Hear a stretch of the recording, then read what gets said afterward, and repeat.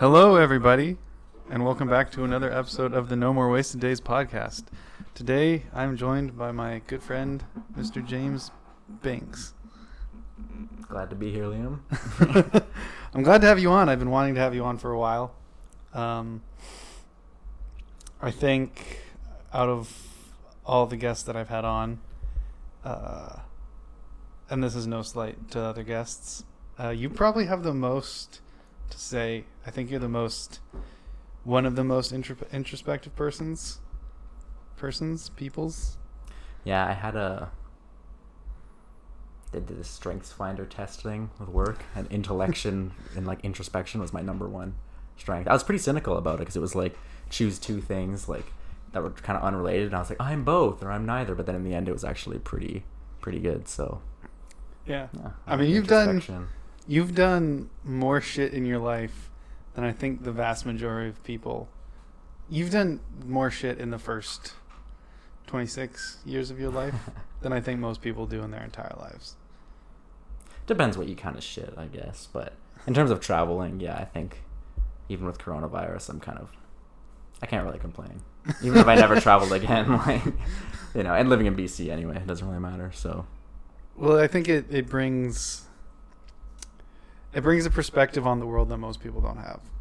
Like, one of the things you've mentioned in the past is how sort of egocentric North Americans are, and how what we experience is we consider the world, right? Yeah. And how we're such I don't know if I used the word egocentric properly there, but what did I say? What's making you? What prompted this? I don't know, just thinking about how you have a completely different perspective from all the cultures you've been around, and just your general interest in culture. Yeah, and just from being a weirdo. Well, that just comes with being cultured, I think. That's what culture is. It's just weirdness. Just acceptable weirdness between different groups. Yeah. Yeah, no, that's actually probably a good way of putting it. Not to toot my own introspection horn, but yeah. I mean, I see the world in a particular way, but the lens that I'm seeing the world is, I lived in Hong Kong for the first 5 years of my life, but that was, those aren't your formative years. You know, I've lived my entire life in this area, right? And I haven't done a whole lot I haven't experienced other cultures, let's say. Well, I'd say, I don't know. Yeah, in some ways, the first 5 years aren't your most formative, but also they kind of can be. I mean, in some ways, it doesn't matter where you are, but who you're with. Yeah. So, I learned about language acquisition and how important the first, even before you're born, you're already kind of learning a language. So, even in your first, 5 years, just, I think, the things you see, and I think you don't recognize it until you get older, but, just the way your parents act and the way they are, as much as you might not want to be your parents or whatever, it's you can't help but kind of become them. In those first 5 years, it's that's what you're doing when you're a baby, and I think that's why we think they're really cute. Well, some people do. In some ways, when they're being cute, they're cute, because they're just so curious, and they're looking around and they feel they seem like they're so open, but that's literally what they're doing, and your reaction to what they're doing is what they learn so much. So in a lot of ways, it's hard to choose your own destiny because of those first few years when you're totally at the whim of people raising you. Maybe that's why farts are so funny. Wait, you're going down this deep rabbit hole of how you get totally morphed into your parents, and then it's just maybe that's why farts are funny, because when the baby farts, it's funny, and then parents laugh, and then the baby laughs, and then they're right. Yeah, no, my sister just had a kid. Oh, really? When? 6 weeks ago. Oh, I think. So I've met him a couple times, and it's weird just watching him take everything in. He's not a crier. He complains about stuff, but he'll cry for maybe 30 seconds at a time. But he's just if you're holding him in a way, he's just That's good. I think babies cry more. I don't know. I think we, in terms of our society, I think the way we raise babies is so weird, that they're so sheltered. Like if you think about how few babies you see, but how many babies are actually out there in the world, it's like, you see a baby and it's like, whoa, it's a baby. I mean, and especially if you're not a parent, like when do you really see, like you don't even see other parents' babies or anything. Anyway, the point is that I think just the way they're raised changes so much about the way they act, like how much they cry. Like when I was, you saw one of these pictures actually.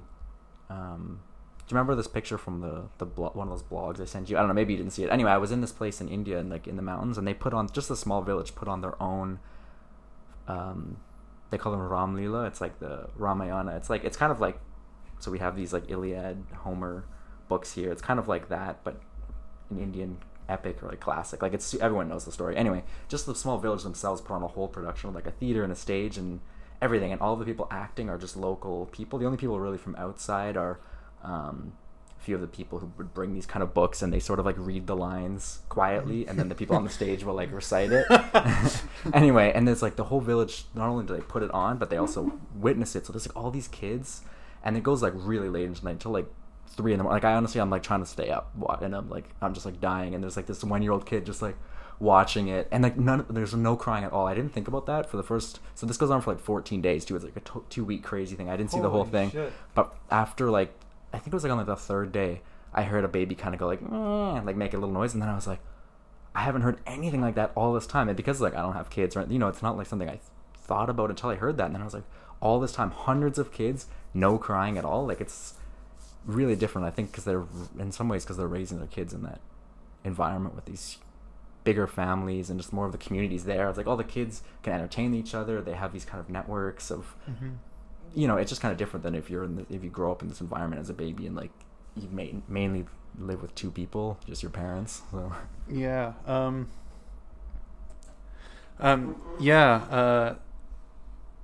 it's interesting. I wonder if it's because they're like not as coddled. Like there's the community aspect for sure, like letting other people take care of your kids, like trusting other people to take care of your kids. And I imagine in smaller communities like that, it was a smaller-ish community. Like obviously it wasn't like a it was metropolis really small. like It's Vancouver is, but like I like imagine 300 people. Most of those people grow up with each other, so they trust each other to like what's that number, like 157 or something like that. There's a term for it. I think it's like Pascal's number or something. That's like the number of people that you can reasonably have like a true relationship with. Yeah.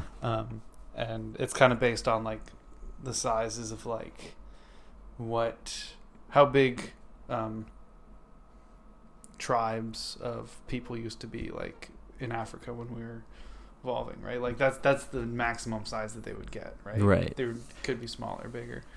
Yeah, well, it's like then, I mean, it's so much expenditure of like brain power if you have to maintain relationships with more people than that. So. Yeah. And it's just difficult. Yeah, I think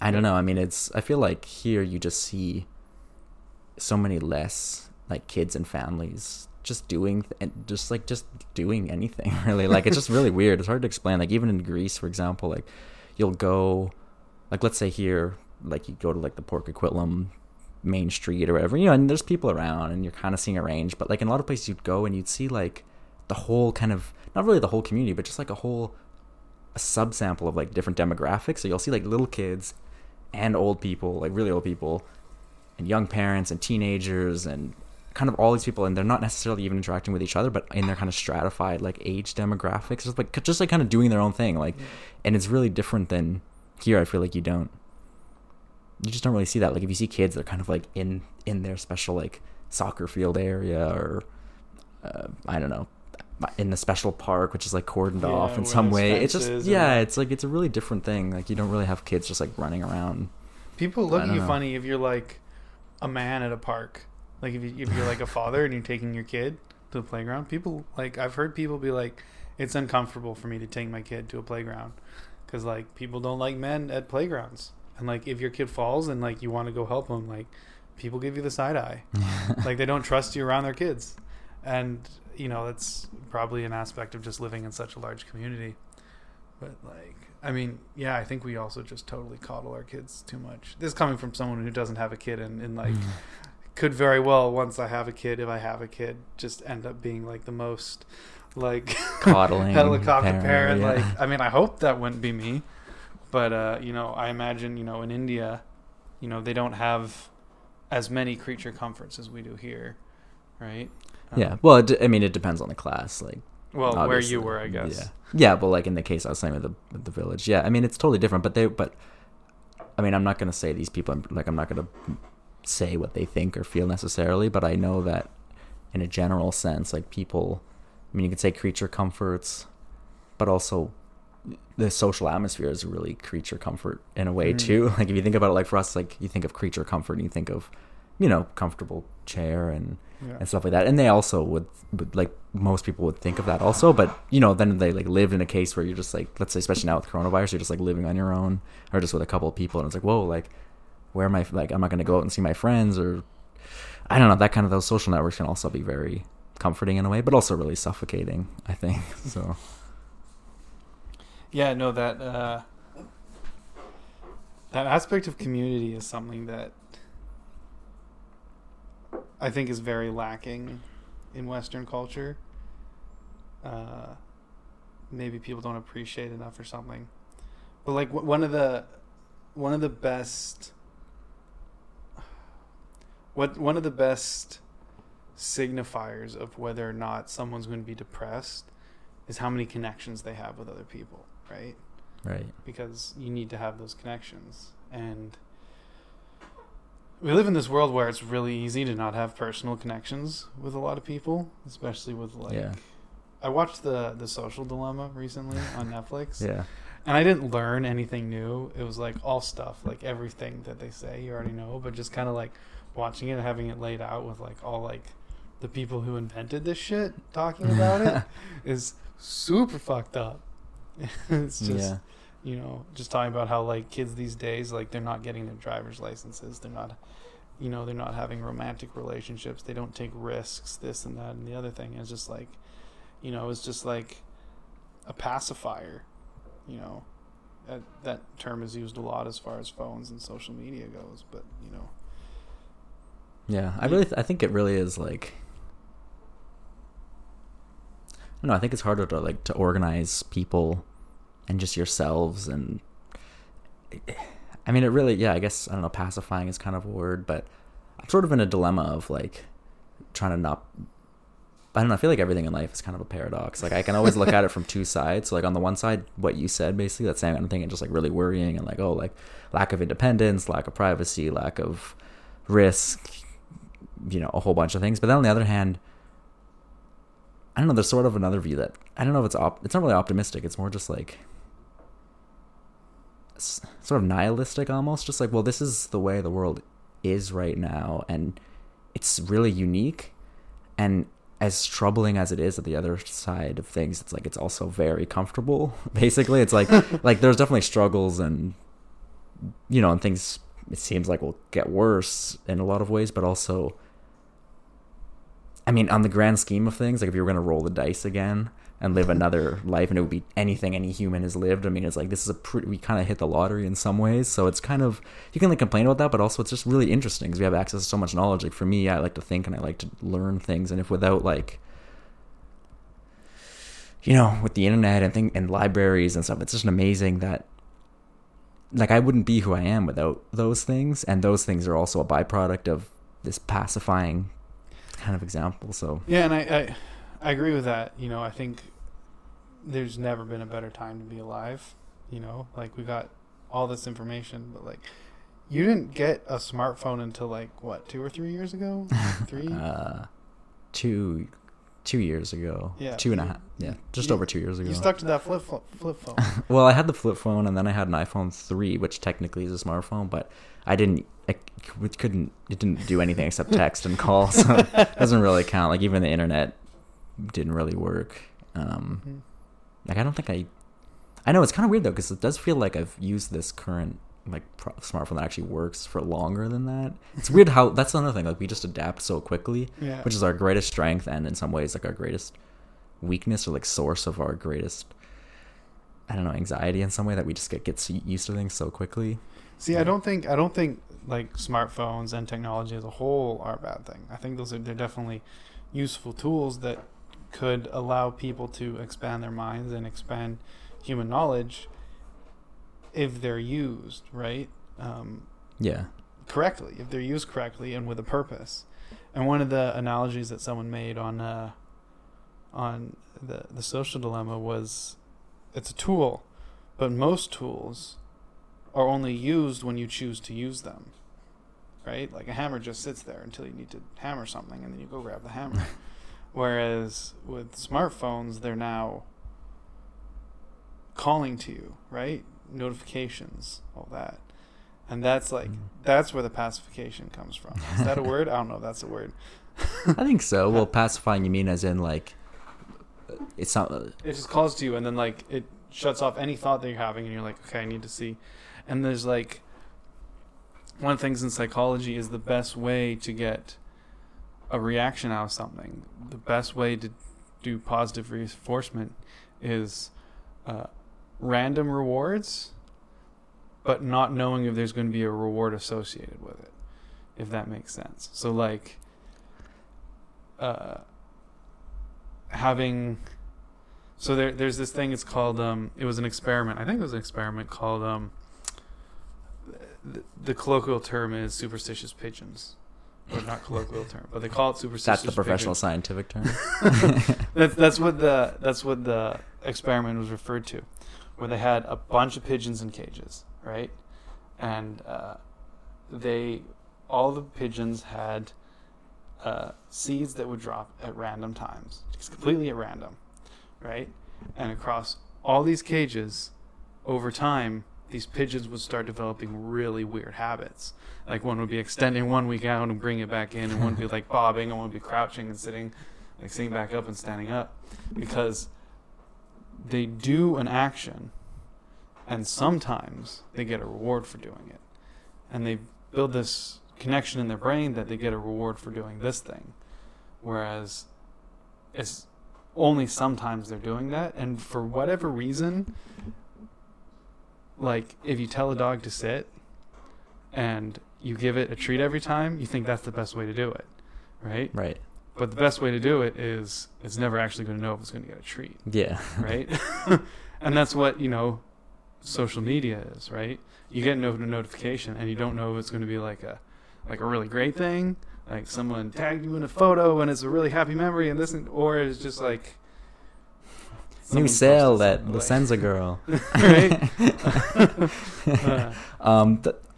Honestly, that's super interesting. But when you're talking about that though, all I'm thinking about, going back to culture, is that's how culture has always been. Now think about it.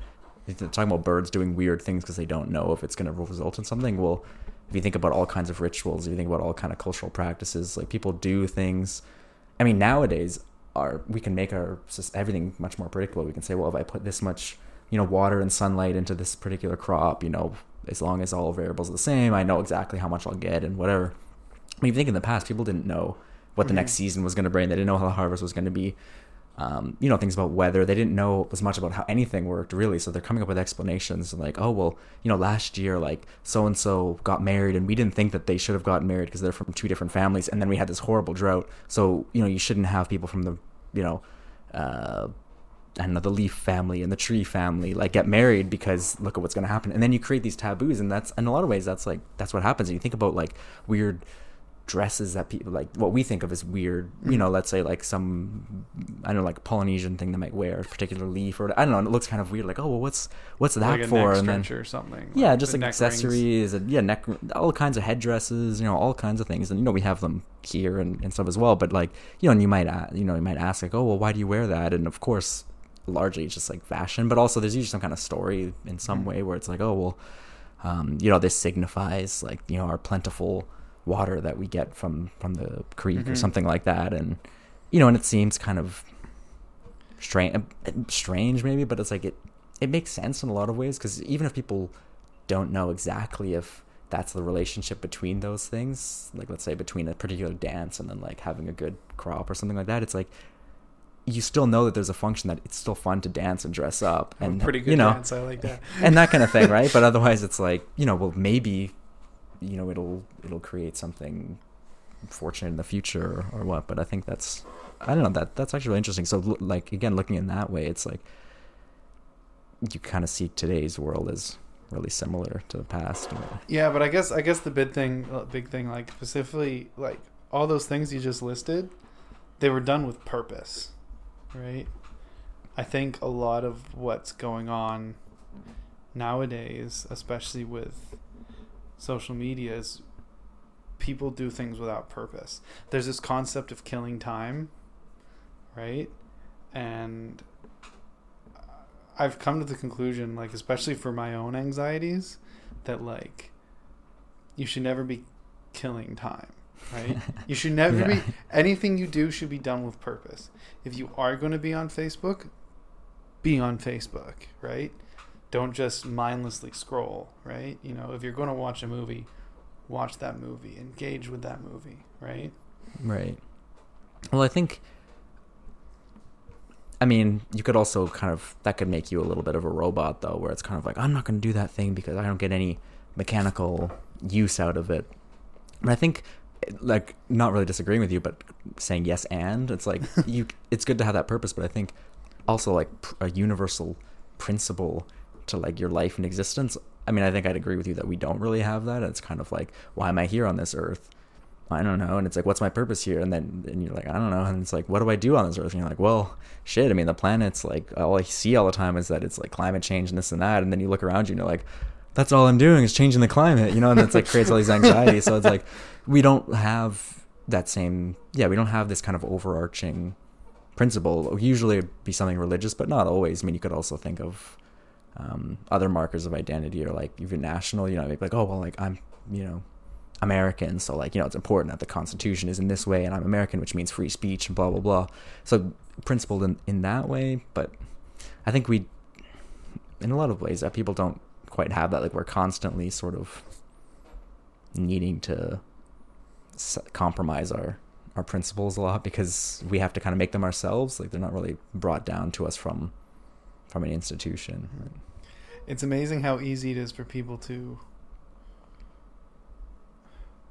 not change their principles, like, but walk around them for very specific things.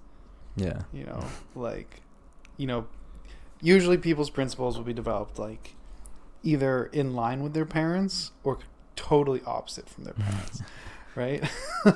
Yeah. But then something will come up, like I'll see someone saying something like, oh, all these social justice warriors, you know, they need to calm down and settle down and this, that, and the other thing. And then they'll turn around and be like, look at this picture that H&M put up of a black kid wearing a shirt saying coolest monkey in the jungle. That's so incredibly racist and short-sighted, and like absolutely exploding.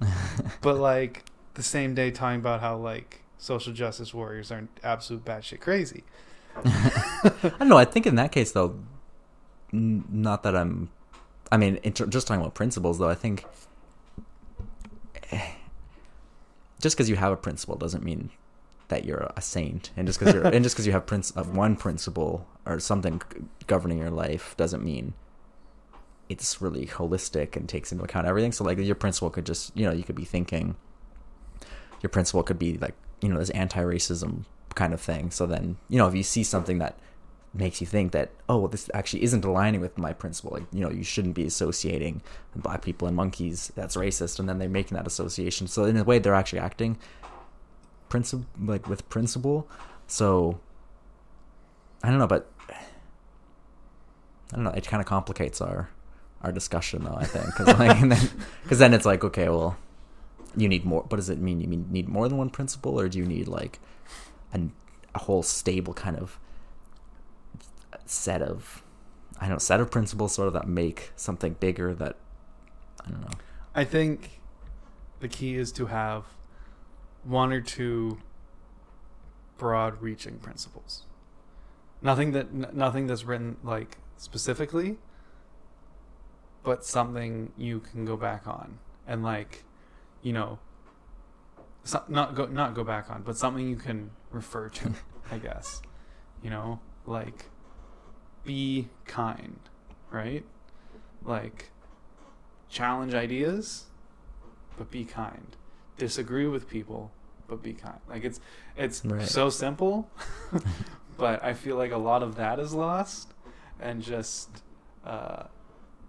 seeing the shitstorm and the hate spewing online nowadays is just like, it's crazy. But I mean, be kind is just a very weak-minded, like just an example off the top of my head. Like, Right. Yeah. like, I mean, I've said this a million times. My principle is like, I've got two principles. One is no more wasted days.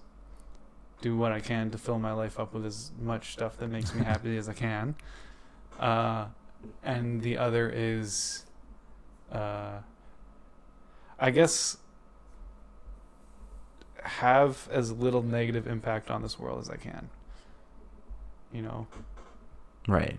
Yeah, I think those are good principles. Like if I can affect one person positively from everything I do, then that will make me, that's what I want.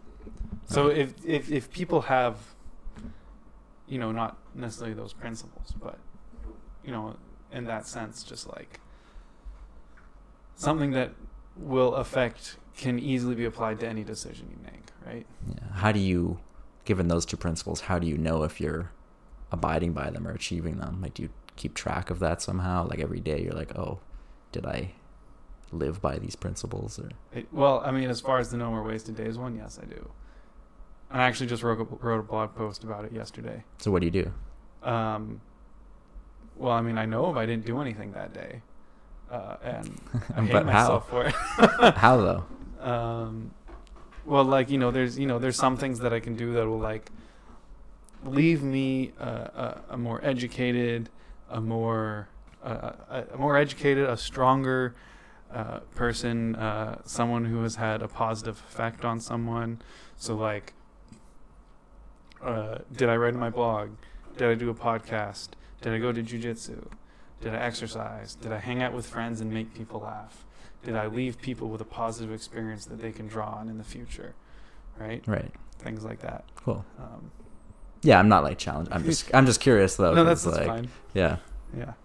Because sometimes, that's just what I've heard, where it's kind of like you have to set, it's kind of like you got to kind of set a goal, or else how do you know if you've achieved it, sort of. But this is like in a smaller kind of scope. But yeah, I just think, for me personally, I think it's nice, like how I work, sort of. It's nice to like have a. I'm not saying I do actually do this, but I know like when I'm happy or whatever, it's like when I'm thinking about explicitly, like let's say it was those two things, like no more wasted days. Okay, so like today, like every day, let's just say I'd be like, okay, well I have to write, like, okay, how did I not waste today, or if I did, how or why or whatever. And then the other one, like what was the other one? Don't be kind. Don't leave the world. Oh yeah, like leave it a better place. Yeah. Well, kind of. I don't want to be like leave it a better place, but like don't have a negative impact, right? Right. Yeah, I mean your goals are actually these two things, whatever they are actually very pacifistic. So you think about it, because it's kind of like it's like don't leave it a worse place. It's kind of like not touching it. And also like no more wasted days, as in like what did I do myself, sort of. Not that, I mean, again, it's not like a critique. It's just sort of interesting though to think about how different people. It's mostly because I'm terrified of death, and I know that people our age aren't terribly aware of their own mortality. It's really easy when you're 16 or 26 and probably even 36 to just like completely forget that death is a thing, especially when you live in the society that we live in, where nobody ever dies anymore. Like, not well, yeah. I mean, but just it's not exposed really widely. Yeah, I read this stat recently where it's like every day or something, or I don't know, every year or something in the United States. Like, no, I think I can't remember the exact number, but I remember I think the annual rate was like 4 million people die every year in the United States, and it's just like 3 or 4 million or something, which is like, whoa, like we're kind of not. That's something we're like not equipped to have. Your 157 social connections, like, yeah, when you hear that, it's like, I don't know. And that's That's something I have to think about. I have something I haven't thought about in a long time. Is that like in 100 years, there's going to be 7 billion dead people.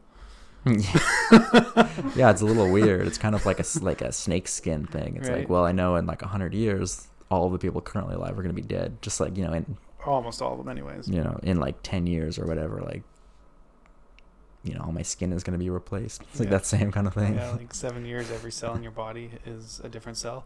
I don't think that's true because nerve cells are their own thing. Nerve cells are very like your brain isn't replacing itself. That's not how brains work. Right. Yeah. I mean, it's like the classic Jason and the Argonauts thing, right? I don't know about. I've heard it.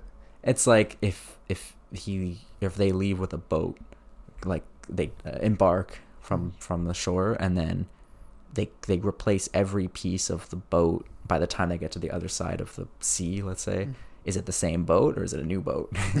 That's like, it's like one of the, I don't know. I think that's in philosophy. I don't know. It's one of those intro kind of discussions, but it's just kind of like, how do you define and delineate what something is? Like, what makes it that? Is it its physical apparatus, or is it the values attributed to it, or history, or It's like when you go to the Tower of London and you're like, this is gonna be so cool. I'm gonna go to castle and then you go inside and there's running water and electricity and hardwood floors and like everything, and you're like, everything's in like glass case, and you're like, yeah, I guess this makes sense that they would do this because we have the technology to preserve everything. And everything's been rebuilt since like the 1960s, right? Yeah. Somehow a lot of it survived the bombing of London, like somehow. Right. Yeah, there's a lot of buildings like that all over the world, where it's like, oh, this building is this old, but it's like, it's not really. But it's like, I mean, that's pretty much there's some things that were literally totally rebuilt, like in Warsaw, for example. It was like there's a lot of old buildings, but they were actually all rebuilt after the Second World War. But in some of them, they could build it like exactly how it used to look, and sometimes used old materials. But then that's the case for even like a lot of ancient structures. It's kind of like a thing they don't talk about. But if you go to like an ancient site, they'll be like, oh, this is like 2,000 years old. This is exactly where Socrates sat or something. And it's like, oftentimes it's like, it's not really. Yeah. So, yeah. Yeah. I think about that a lot with like, because if you go to like an actual thing that like an actual ruins, they're called ruins for a reason. Like, it's just like a pile of rocks, right? And they're like, this is where such and such conquered such and such. And I'm like, well, it's a bunch of rocks covered in grass. Yeah. There's this place in Myanmar or Burma called Bagan, and it's like, you might have seen pictures where it's like there's like a bunch of these temples with these spires, like kind of in this plains kind of looking area, and you see sometimes with these hot air balloons. Is like a bit of a popular thing there. Anyway, there was like a lot of controversy there because they're about 1,000 years old, 900 or 2,000 years old, these temples. And it used to be a huge city, but it's the only buildings that they made with stone were temples. It was just really common in Southeast Asia and South Asia. But anyway, but recently the government's been like restoring them, but there's faced a lot of scrutiny from UNESCO and stuff because they use like plaster and all these like modern techniques, and there's like a golf course that like goes through the area, and so it's kind of like, how do you preserve a place, right? There's kind of like different views of it. Like, on the one hand, you should kind of leave it exactly as it is. On the other hand, it's like, maybe we should restore it a little bit, trying to use kind of original techniques. And on the other hand, it's like, well, why do we have to leave it kind of as just as ruin? Why not sort of respect it by kind of rebuilding it in some way? Yeah, I mean, the Bagan example it's not really the best example for this, because it's like it's not really a good job what they've done, and most people don't like it. But yeah, it's just sort of interesting, like a different case where it's like super obvious. Like you'd go into some of these like old temples, and it's like clear it's been like redone like a year before, like a brand new wall, like with this plaster, and just like the construction guys doing it, like you could see that it wasn't like a classical technique, and it's like brand new, kind of just like sort of shoddy like workmanship of like a procession or something like that. Oh, really? Yeah. Oh my god, imagine like some like unskilled laborer showing up and today you're gonna write like pages 75 to like 81 of the Quran on this wall. And you're like, I'm not really an expert in that. I just know how to put this plaster on. Yeah, there's actually there's a old temple in India too. Actually, I saw this recently on YouTube. It's kind of interesting. So like, it was restored, I think, in the 20s. This temple, really, like, probably about 1,000 years old, and there's a pillar where there's a guy on a bicycle now. So on each pillar they'd have different figures. There'd be like some gods and goddesses or saints, musicians, architects, kings, all different kinds of things. And on one of them, though, kind of hidden in this little shadow, there's this guy clearly on a bike. And so there's kind of this thing, like, even on YouTube, there's this, some guy has a channel and he's like, a bike thousands of years ago, did we have that in India? But it's like, it's known that it was some kind of laborer there who did it. But it's just interesting, how these facts or stories, falsities or whatever, like, get passed and peddled along. And I gotta say, it looks pretty good the way the guy did it on the bike. Like, it looks pretty classical. Like, it's not really like it's kind of the same 2D kind of way they like did it, kind of like, think like Egyptian style, but like a little more 3D. And like, but like, he didn't like totally change the style. Like, it's almost like a modern, what's the word, like a blend or like a syncretic kind of, it's like a bit of a modern, it's like an old look but a modern thing. I don't know. My brain goes to retro futuristic, but that's not what I don't think so. No. Anyway, I can't remember the word. One of the things I noticed when I went to England and when I watch shows that take place in England is, like, I always look at the way that, like, English houses are laid out and, like, English, like, townhomes and living quarters and stuff are laid out. They're always garbage. Like, they're like poorly planned for, like, optimizing space, right? It's like you got, like, but I mean, that's the way you are thinking of optimizing space. But, like, it's just like there's too many hallways kind of thing, right? Like, it's that's not just an English thing, though. We used to do that here, like older houses here. But sorry, go. And, like, houses, they always look kind of like in London, I'd always see houses that look just kind of like a little shoddy. I'm like, what's going on? But then I realized, like, talking to my friend, like, after the bombing of London, they had a lot of people that needed homes, so they just threw up a bunch of homes, like, without it. I imagine, like, they weren't, like, sitting there being like, how are we going to make this thing last for as long as possible? We just need to make houses. And one of the most interesting things I experienced was when I was in France.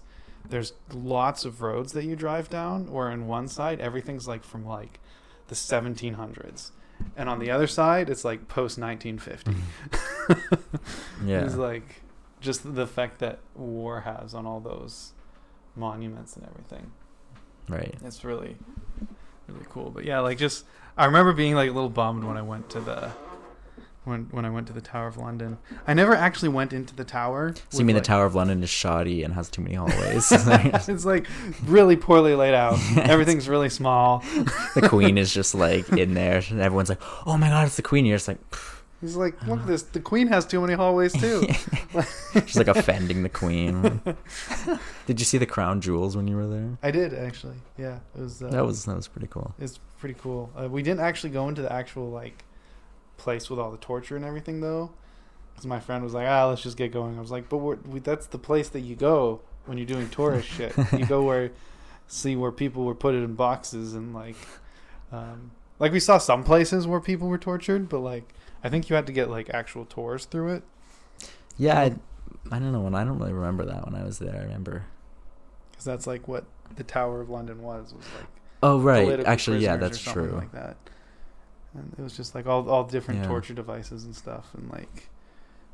No, I did see some of that. Yeah, actually, I remember that. But it's so old. I think it was probably used for multiple things, because it's kind of funny, how they, like, keep treasures, and, like, I don't think it was just a prison, because it was so, like, I think. Well, I don't really know. I'm gonna make this up. I think it was probably, in a lot of cities, had like a fortified center, because then they could always retreat there in case of attack and stuff, which was in the Tower of London. But then probably over time, I guess, when the city expanded, they could turn it into a really fortified prison to keep people in, even. And then over time, it became a bit of a blended thing. And now today, and then obviously it wasn't used as a prison. And yeah, it was just that one specific tower that I think was where it was.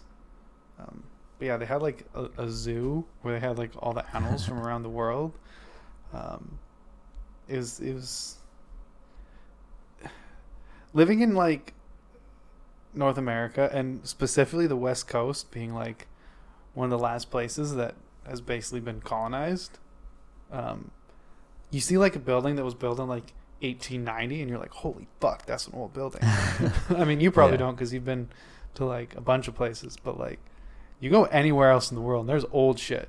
Yeah. Like there's old shit. Like it's like most buildings are like pre-20th century in England.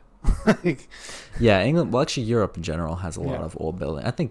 I mean, Europe definitely has the most because even though there's like really a lot of old cultures and stuff in Asia and Africa and stuff like that, they didn't build as many long-lasting buildings like out of stone. Like in Asia, for example, it's mostly, depending where in Asia, like China probably has the most kind of secular buildings that are really old, but a lot of other places, like I said, in South and Southeast Asia, it's like almost all buildings that are still there that are really old are religious buildings. And then in Africa you have even fewer still, so it's, but I mean here you could argue that what's old would be like the forests, although not really anymore. But you know, in the mountains I guess is a different kind of thing.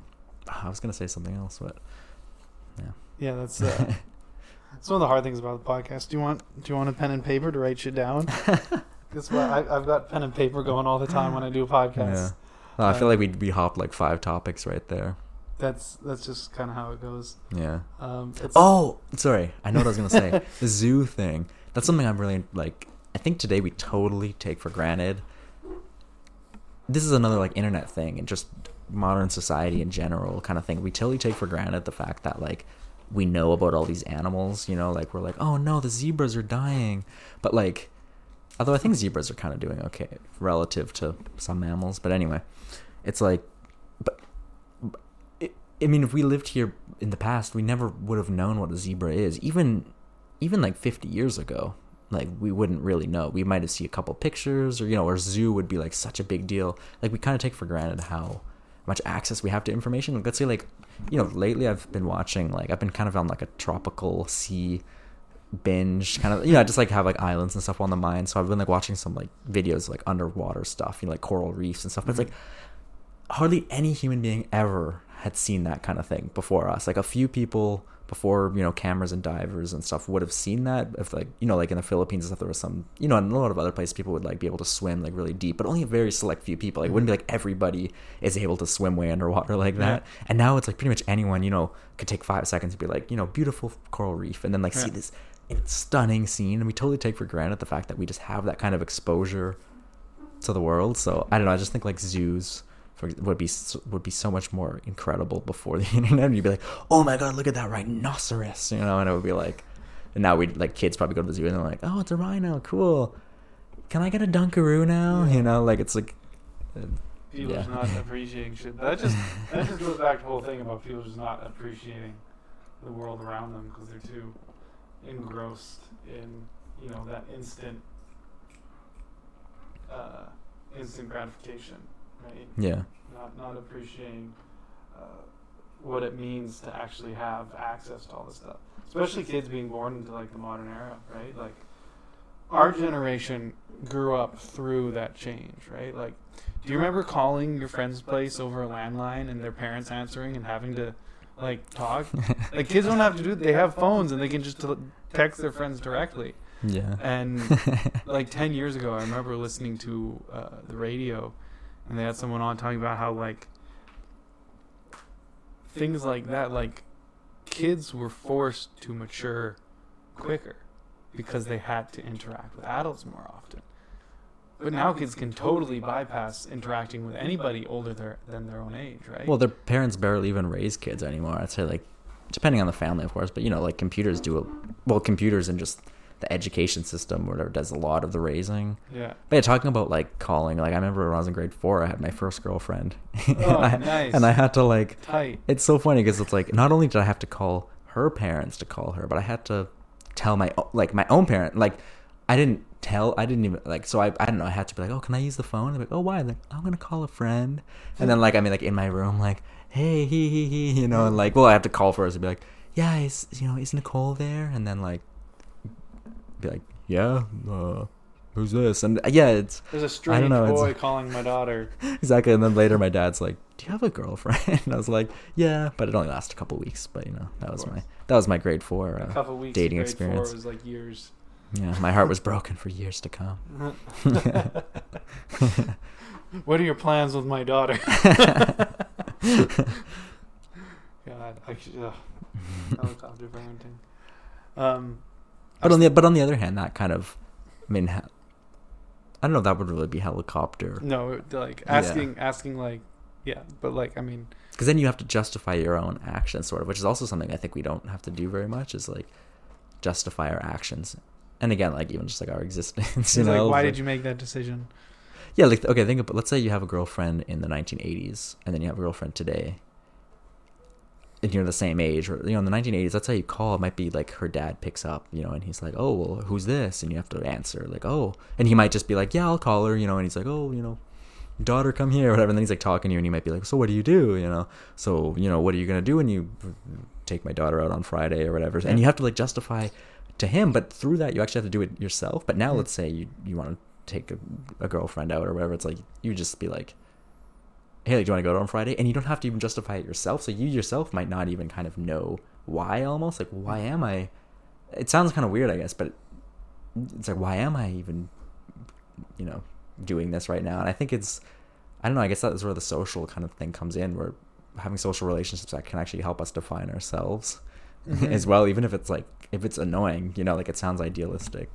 And it is, but it's also like, you know, if you don't have anybody to like justify, like, you know, if you spend all your time on your phone and you're like not talking to friends and family, you're not interacting with parents, like, I feel like you're much more likely to never actually take that step of asking her out, right? I feel like that's such a scary thing. But like, you know, if you have like social connections and you see other people in relationships, and like you talk to other people in relationships, and like you interact with your parents, and like, you know, you might be more willing to like take that plunge. But like, instead of just scrolling through your crush's Instagram feed and like right, lurking. But yeah, it is a totally different thing, like meeting up with someone and being like, we're going to meet at the movies at 3:00, and then just going to the movies, and then you don't see or hear from them until 3:00, hoping they show up. Yeah. Right.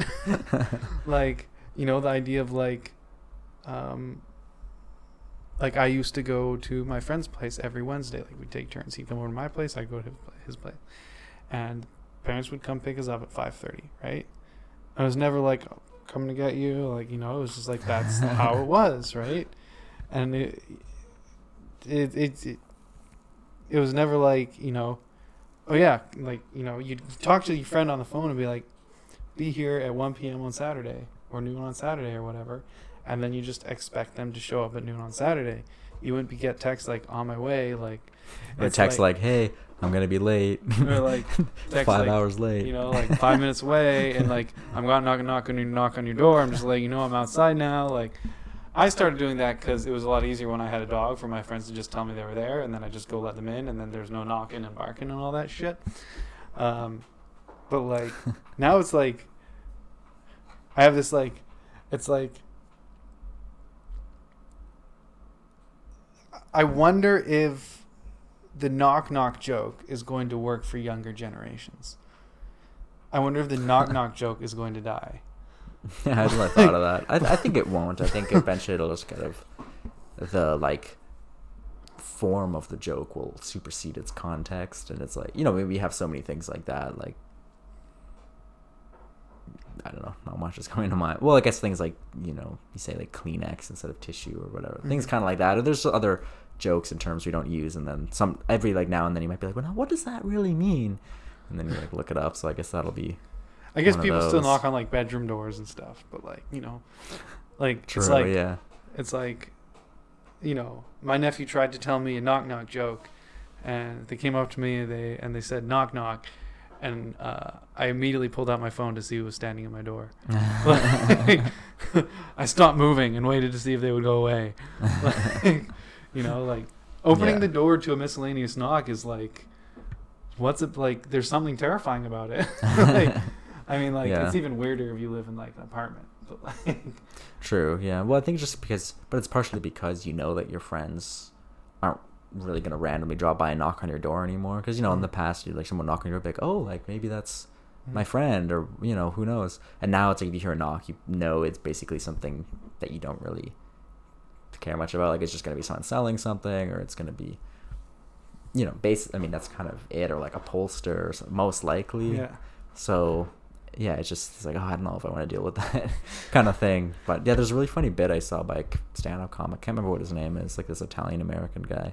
And it's so funny. He's like, yeah, we used to, you know, be like, oh, come in, we have company, you know. Yeah, come in, have some cake. Like, oh, yeah, I was just thought I'd stop by, see how the kids are doing, you know. And then he's like, and nowadays, you know, it's like, someone hears a knock and it's like, who invited someone? Was it you? And they're like, he's doing like army, like calls his fingers. He's like, get down. Shh, like turn off the lights. You know, it's so true. Honestly, it's so funny. But I've been like out in an area, like if I lived in Maple Ridge and I was like in Coquitlam and I had to be somewhere at like 6 and it was like 4 and like, but I'd still like, I'd text people. I'd be like, hey, you free? But I wouldn't even fucking call them. I'd text them and be like, I'll just wait and see if they text me back. Right? Like, there's something so like terrifying about calling someone because you don't want to interrupt them.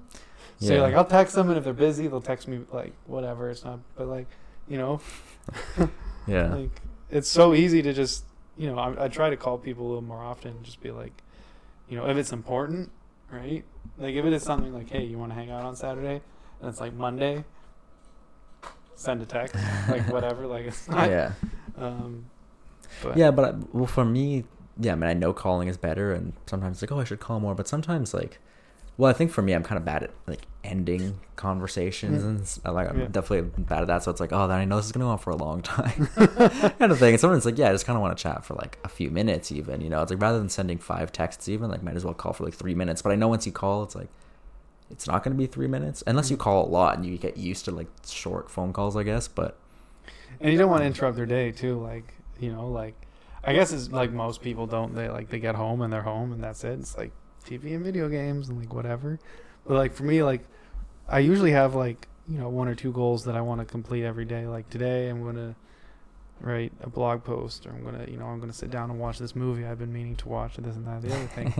And like, you know, I'm always like, you know, if I'm going to call someone just to chat, it's like, you know, did they have things that they want to do? Am I like getting in their way? But I guess then the hope is just that they just say like, hey, I'm busy. Can I call you back or something? Right? Like, yeah, but I think that's just, it just shows how our society and our culture is, though. I mean, just the fact that it's weird to like call your friend and be like, hey, do you want to hang out? And be like, oh my god, I don't want to, you know, I don't want to get in the way, you know. And it's like, it's your friend, like, you know, it shouldn't really be a big deal. But yeah, it's very different, because I mean, that's, I know, like, you know, a lot of people, like, I mean, even people here, but you know, I think like in other cultures and places, it's totally different, really, the way like friends interact with each other. I mean, I guess at the end of the day, like, while there is more stuff, like nobody's more busy than they were like 40 years ago, right?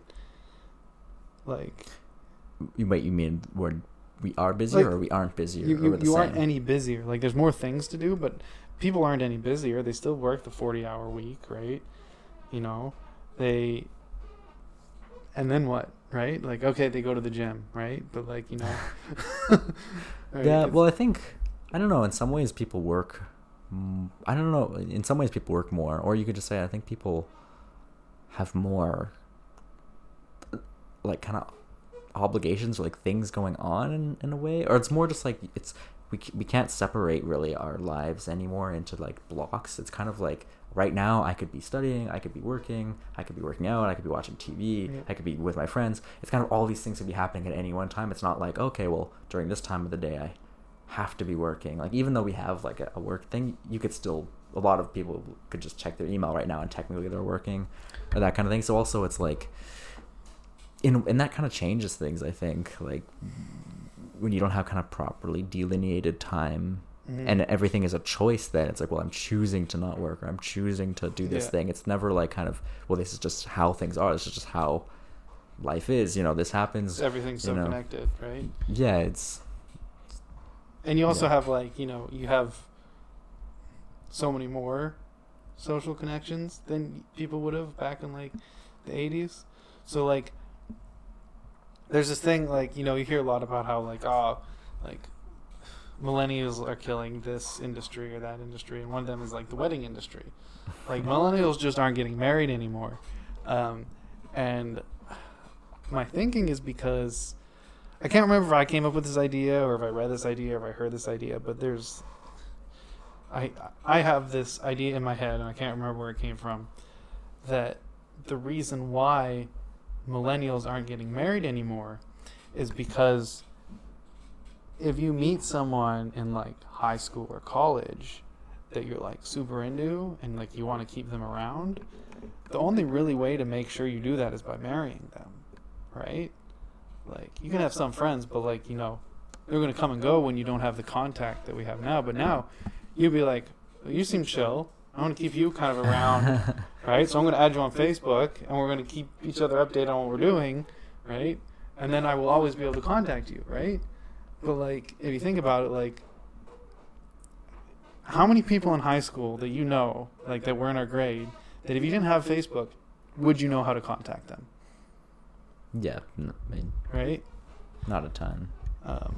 So I think there's some like, you know, just having more connections. The idea of like dedicating half an hour to just call one person and talk to them. It's like, well, why am I dedicating this time to this one person? I mean, the thing is, I don't think I'm not keeping my Facebook so I can potentially marry anyone from my grade in high school. Yeah, but you're keeping so you can keep in contact with people, right? And you just have more contacts, and I guess because you have more contacts, you have more options, right? Yeah. It's like, no, I know it's kind of a joke, but yeah. I mean, I don't. You're just like, one day, that person right there is gonna slide in their DMs and be like, "You want to marry me?" Yeah, you never know. I mean, you know? Remember that pact we made when we were really drunk and we're like 16? We're not married by the time we're 30. We're gonna marry each other. Or I'll just be like, "Hey, like you sat next to me in like grade 9 in this one class. We never really talked, but like, you want to get married? You know, have some kids, white picket fence. Come on." Yeah. I have a lucrative proposition for you, and it's like, oh no, like I'm not interested in your multi-level marketing. Like, no, it's not that. I swear, I just selling my love. I'm just gonna give you my love, and then we're gonna have kids, and then they're gonna work for us. Yeah. And then they're gonna have kids. They're gonna recruit their friends. That they're gonna have kids. Yeah. I bet it both. See these multi-level marketing people they gotta get more creative, you know. Right? Multi-level marriage. There you go. Just multi-level marriage. Marry people beneath you, right? Yeah. Or marry anyone who's desperate enough, and then just have kids with them, and then move on to the next marriage. And then produce the spread maximum. Your seed. Yeah. Maximum amount of kids, maximum amount of friends, maximum amount of money. Somehow, I don't know. Yeah, get them to pay the alimony. Yeah, I guess. Right? You're the one with the kids. Put them to work. Come on, they're like 16 now. They should be working, making like. I paid their way through childhood. Yeah. You know how much elementary school costs? Like, I'm broke. They need to give back. I was thinking about how you're talking about sort of religious buildings that need to get sort of rebuilt, and whether or not they need to be, you know, should it be done in like a more traditional sense, or should it be done in a more like stable modern sense? And it reminded me of that show. I think it was on Human Planet. I think the show was that it was on. And there's a temple somewhere in Africa, which I mean I know narrows it down to somewhere in Africa. But it's a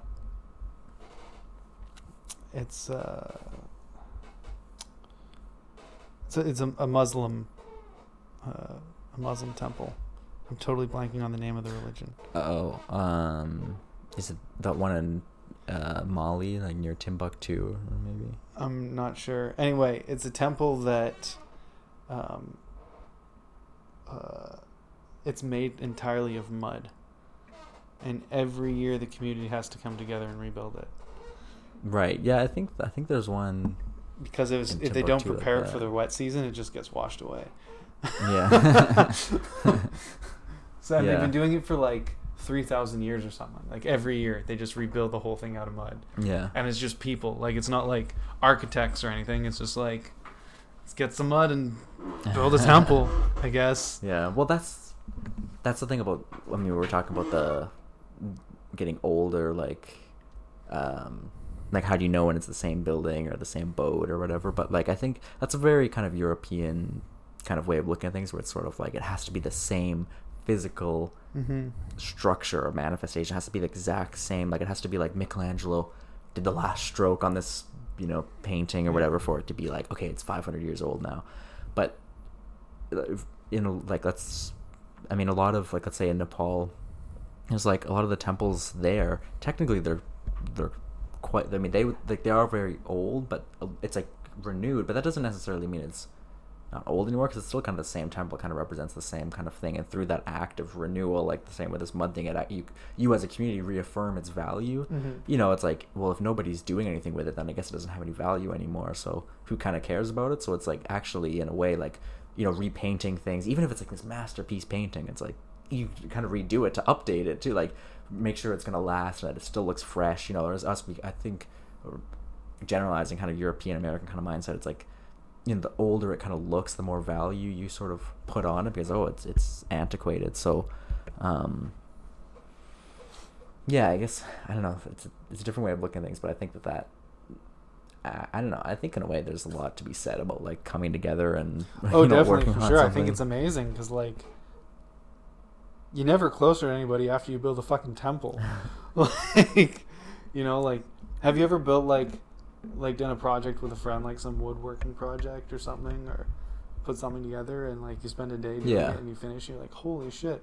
And now you have like this shared experience of like the frustration and like, you know, we did this thing, right? Yeah. And I mean, even like, I guess like climbing a mountain or something, right? With a friend, right? It's kind of simple, like, you know, we did this thing and now we're done and now we have this shared experience. But, you know, the act of like doing art with someone and like putting your mind together and like both having an image in your mind's eye and putting it into this thing is like, imagine doing that with like 1,000 people and building a building, like out of just passion, like no one's paying you to do it, and like, you know, like, yeah, well, and you actually get to take part in the fruits of your labor. You know, if it's like a temple, most likely you also would get to use the services of this building. Whereas let's say if you're a laborer now and you build a high rise, well, you're never going to live in that building, most likely. Or if you do live in it, it's not because you worked on it, it's just happenstance kind of thing. And you're just doing it to feed your cocaine habit. Yeah, so yeah, no, that's pretty back to community, full circle. Just like the importance of community. Well, that's also like, I took this class about archaeology of, it's all about kind of space and place, so like structures, people, community and stuff, but using like the archaeological record, which was kind of like an elective for me, but it was, well, actually not really. Anyway, it was interesting. Like there was some stuff we talked about where, and this is something that I thought about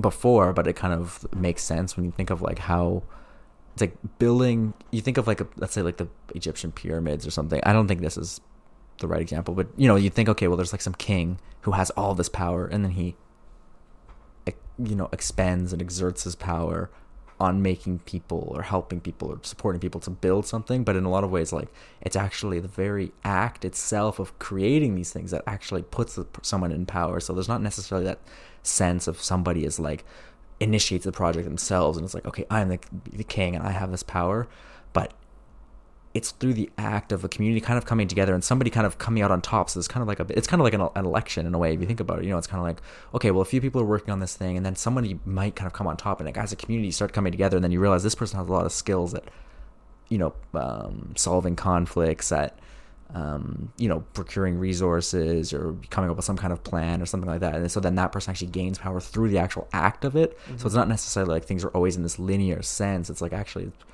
production happens in the act of production. I don't know, it's not really the best way to put it, but like, I don't know, I think that kind of stuff is really interesting. Like, I think just like how,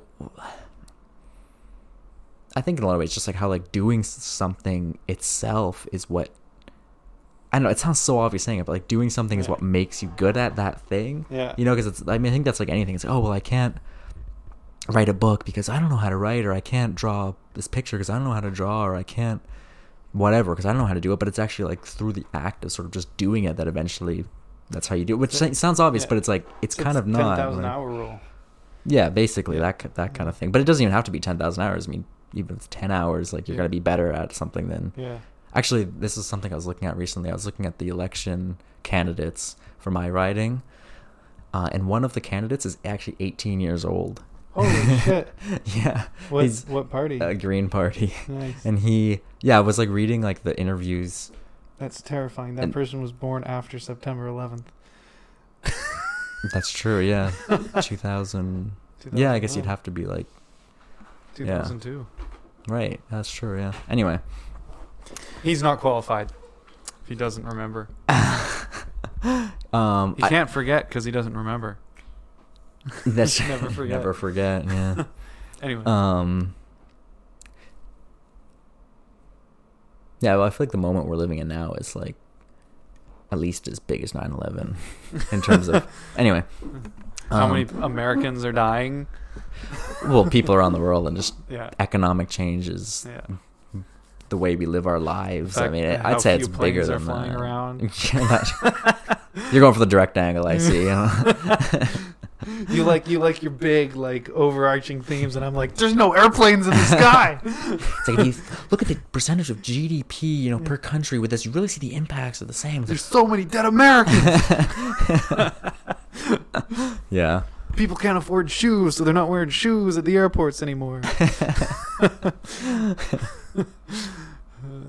Yeah, I think that's, I don't know, what other direct comparisons would there even be? Oh, people have to wear like masks if they're, in the rubble of the building or something. Yeah, but everywhere is everywhere is rubble now. Oh my god, that's kind of scary. Anyway, the 18-year-old, I don't know. For me, I was like, well, like, good on him, and it's kind of empowering. I was like, whoa, like I should have run in this election. Seriously though, like sometimes I'm like, because obviously, I mean, he's 18 years old. I was reading this like interview thing of all of the candidates, and then I got to his, and it was like occupation, and he said, SFU political science student, and I was like, whoa. I was like, okay, maybe he's like 21 or 22 or something. And then it turned out he's 18. He must be in like first year, and it was like, what books are you reading right now? And he was like, a lot of textbooks. So, but it's cool, he's done like debates with the other people. Like one of the guys in the riding is like he used to be an MP for like 10 years with the NDP, and so it's like just like think about like the good experience that is. Like just from obviously he's like not gonna win, and I don't think he ever thought he would win or anything like that. I mean, maybe he will, who knows? But just like the act of doing it is like, it's just, I don't know, it's like so important. I'm sure he's learning so much. It makes me think like, man, I should have just put my ring in the hat. One of the just kind of one of those hat things. in the ring. Sorry, I said it the wrong way. Ring in the hat works though too.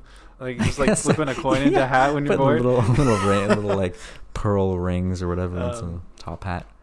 I mean, yeah, it's just kind of one of those things. Like that guy is going to have so much more experience, and like even just a talking point at parties. Yeah. My brain saw your foot coming. I'm like, when do we get a cat? Just the movement in the corner of my eye like triggered something in my brain. That's 21 years of watching cats crawl around the house. Actually, there's 2 cats. Oh no, they're multiplying.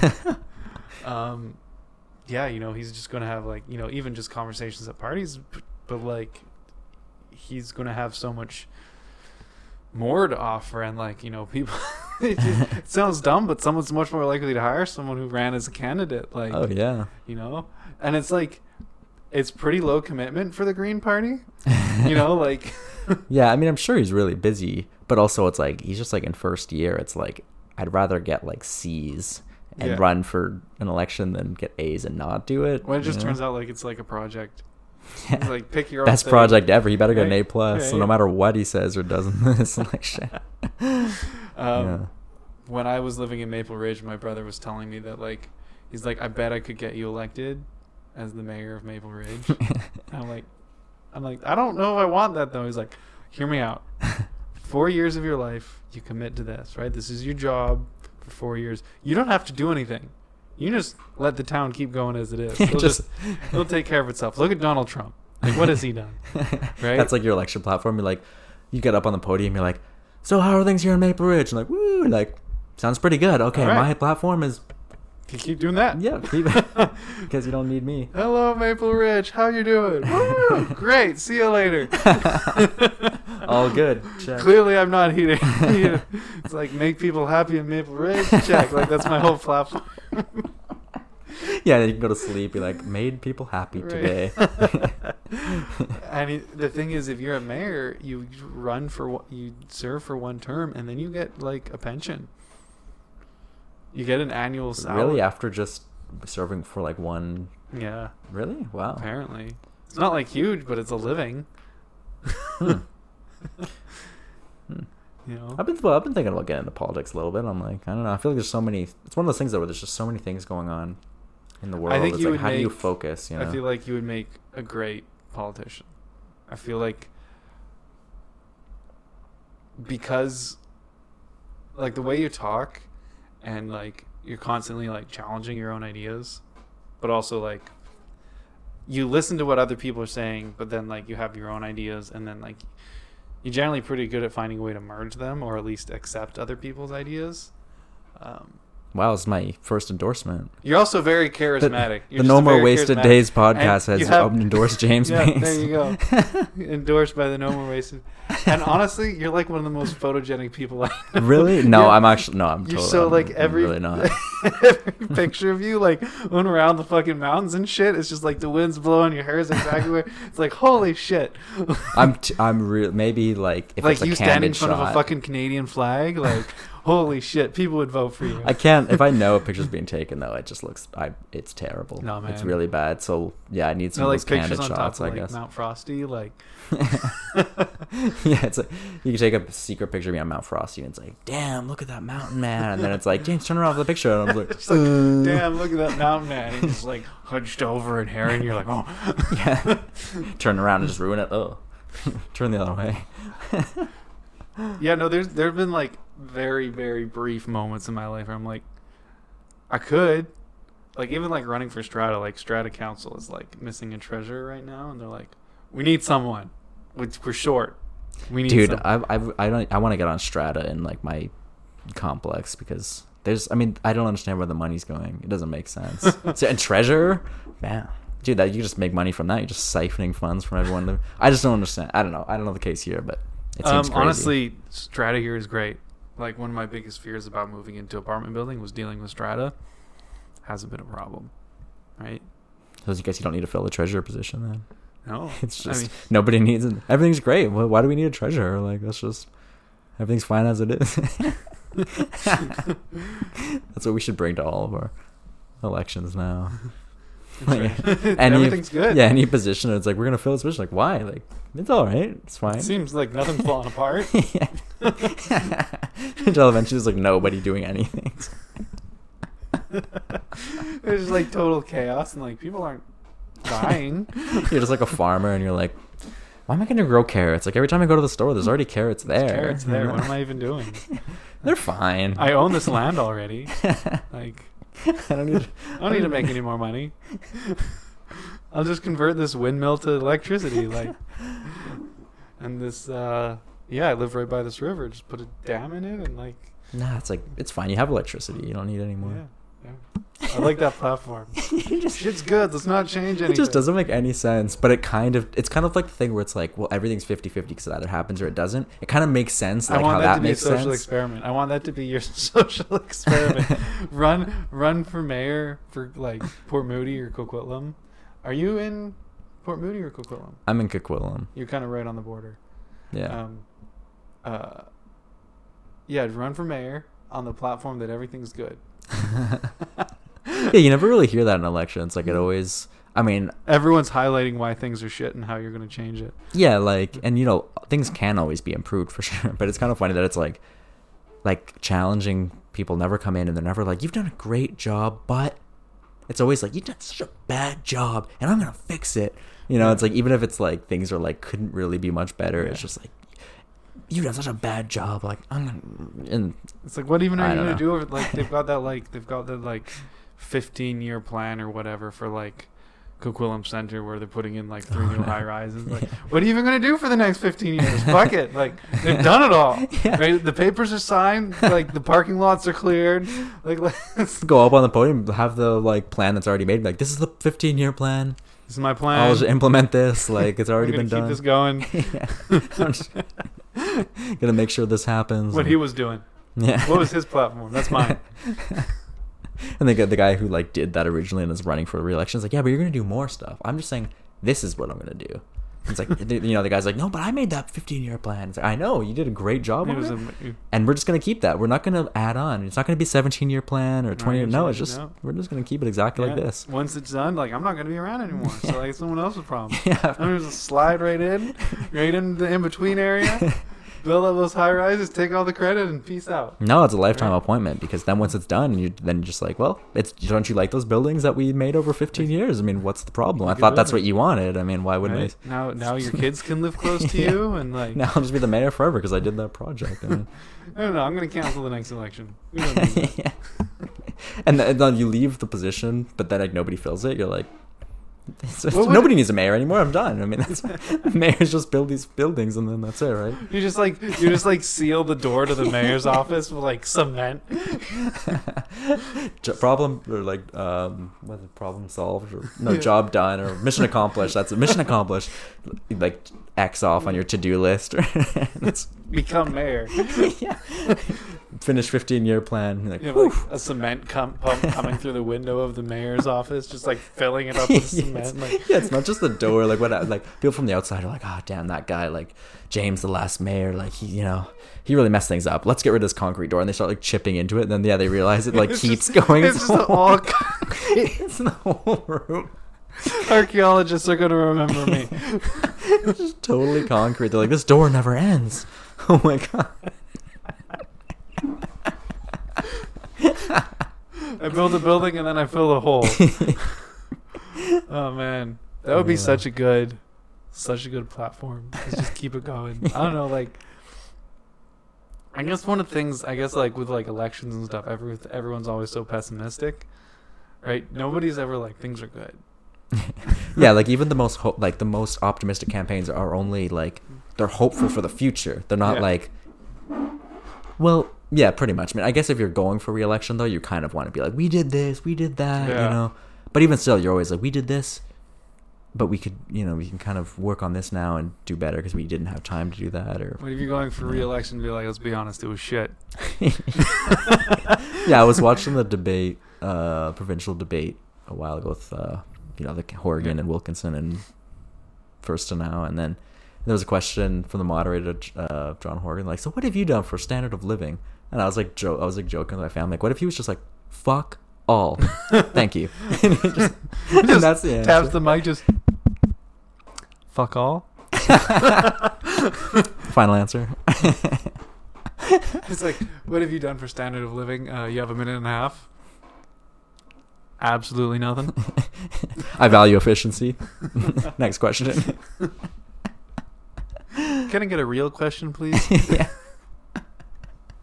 Do we even really need to waste time on this one? Oh man. Yeah, I struggled with choosing who I wanted to vote for this year. It's a shit show. I feel like, yeah, I don't know. I haven't actually decided still. I got a mail-in ballot, but I still haven't filled it out, so I'm just going to fill it out and then... You can take it in. And then just take it in physically, yeah. Yeah, that's what I did. Yeah. So I wasn't sure. But, yeah. Or I might just write in my own name then. My first vote. Just take your ballot and then write your name underneath and put a check mark beside it. Yeah, exactly. Well, I think you're allowed to write in, right? I mean, that's like... some of them... Well, I'm pretty sure that's like a fundamental thing of democracy. But I mean, they're not. I doubt they'd be like, okay, and put my name in, but they just make a spoiled ballot or something. Just watching the counter on like the news on election day. Like, James Banks won. And then you see like a few more votes coming. Like, oh you shit! Just get all your friends to vote. Oh my god, that would be so good. Just get all your friends just to write your name and put check mark on their ballot and just see how many votes you get. Oh, that would be great. It's like newcomer James, runner up in this election. Wow, where did he come from? What does he look like? What does he do? We'll never know. What's his platform? Just keep it going. What's his platform? He didn't send any in any platform. And like, yep, that's the point. They get on a radio show like, James, you did such a great job. You got so many votes, and nobody really knew who you were before this. So like, what's your platform? You know, like you might win this. And just, what do you mean? Like, well, you didn't send in anything. Yeah, that's the point. That's the platform. Yeah. Like I'm not. Like, Send what are in your what? thoughts on the environment? I don't know. Keep it going. Yeah. I like the environment. You know, just do more environment. Let's do more of that. Yeah, but what about housing? How are you going to reconcile like the growing population while protecting the environment? Just more of it. more environments. Keep doing more environment, more housing. Do you mean more natural environments, built environments? Like, yep. Yeah. These questions are ridiculous. I'm out of here. You're wasting my time. I've got a province to run. Yeah, and then in some weird way, has it become premier because I don't know the other parties couldn't decide. Like, well, let's just go with this random guy. You just end up like the prime minister. Yeah. Because Like, you're just like, is going on? You separately say what everyone wants to hear. Like the Green Party, they hear like, yeah, he said he likes the environment. Like we're going to support him. And then the Liberal Party hears like, yeah, he said let's keep it going. So he means let's keep, the forestry industry. And then NDP hears something in between. I don't know. And then yeah, they're like, well, I guess he's a good middle NDP ground. here is like, he doesn't want to do anything about the standard of living. Yeah. Oh man, that'd be great. I think you should run. I think that would be amazing. I would vote for you. I honestly feel like I should have run this. It was just, I guess I didn't really. It was just a quick little snap election because like what happens anyway? You just register, I guess, and then Yeah, that's weird that an 18-year-old is like running in a snap election. He's just yeah. like, oh shit! I guess let's do this. Like, what, did he have some contact with the Green Party already? Or did he just, like, email them? He hears the snap election, he's like, this is it. He emails the Green Party, and he's like, yeah, like, do you have any ridings that, like, doesn't have any representation yet? And they're just like, yep. And they, like, put him in there. I guess so. I guess that's why it's easier. It's probably easier to, like, with the Green Party, I guess, where they don't have a lot of people, like, enough people to fill, like, every riding, Yeah. So they kind of just, it's, like, a lower threshold for accepting people. But then at least you have a party backing, he still gets some name recognition. He's like, oh, he's running with the Green Party, which, like, adds on some kind of prestige or something like that. Whereas if it's independent, it's kind of like, but I couldn't join a political party. I honestly could never. I honestly don't know how you do it. I mean, I guess it's kind of a pragmatic thing, but like let's say I'm running for NDP, let's say it's gonna be like, but the NDP government did this and this. And I was like, well, I wasn't there. Like I didn't, it's like, oh, but back in the 80s, they totally crashed the economy. It's like, exactly. None of my parents even knew each other back in the 80s. No, it's like this NDP person said this, like, and I was like, I don't know, we'll ask them. Like, I'm not them. Yeah. I don't know. I have a problem. I feel like it'd be okay, but imagine if instead of having these political parties, but okay, no, bro, but imagine, hear me out, no political parties. No, not like one authoritarian political party. Literally just no political parties. Every riding, it's just that person. So like, let's say your riding is Port Coquitlam, right? Mm-hmm. You have however many people run, and they just run based on whatever it is that they're passionate about. They're passionate about these various issues. So then you'd say, oh, well, I think this person's the best because they're passionate, they're qualified, they care for the community, they've been part of it, whatever. Rather than, and then when you elect them, they go to Victoria or whatever the capital is, and then it is Victoria. But I mean, wherever you are, whatever the capital would be. Yeah. I think Victoria is the capital. Yeah. It's actually Nanaimo. Yeah, that's like basic question for the debate thing. Like, do you even know what the capital is? Yeah, Kelowna. Final answer. It's that was Sorry, we couldn't hear you. Oh, time has run out. Oh, sorry. Next question. Anyway, okay, so then they get elected. They go to Victoria, and then. And then they actually have to work together based on what they actually want. Yeah. Like what actually people are talking about. And then you as a resident of Port Coquitlam would be like, you'd email or whatever your representative and you'd say like, hey, this is how I feel about this thing. Like, what, can you do this thing or can you push back on this or whatever? Like imagine how much better that would, like, think about how... It would be easier to contact an individual. Like it would be more comfortable contacting an individual. But it would just be so much, I mean, think about it. We have...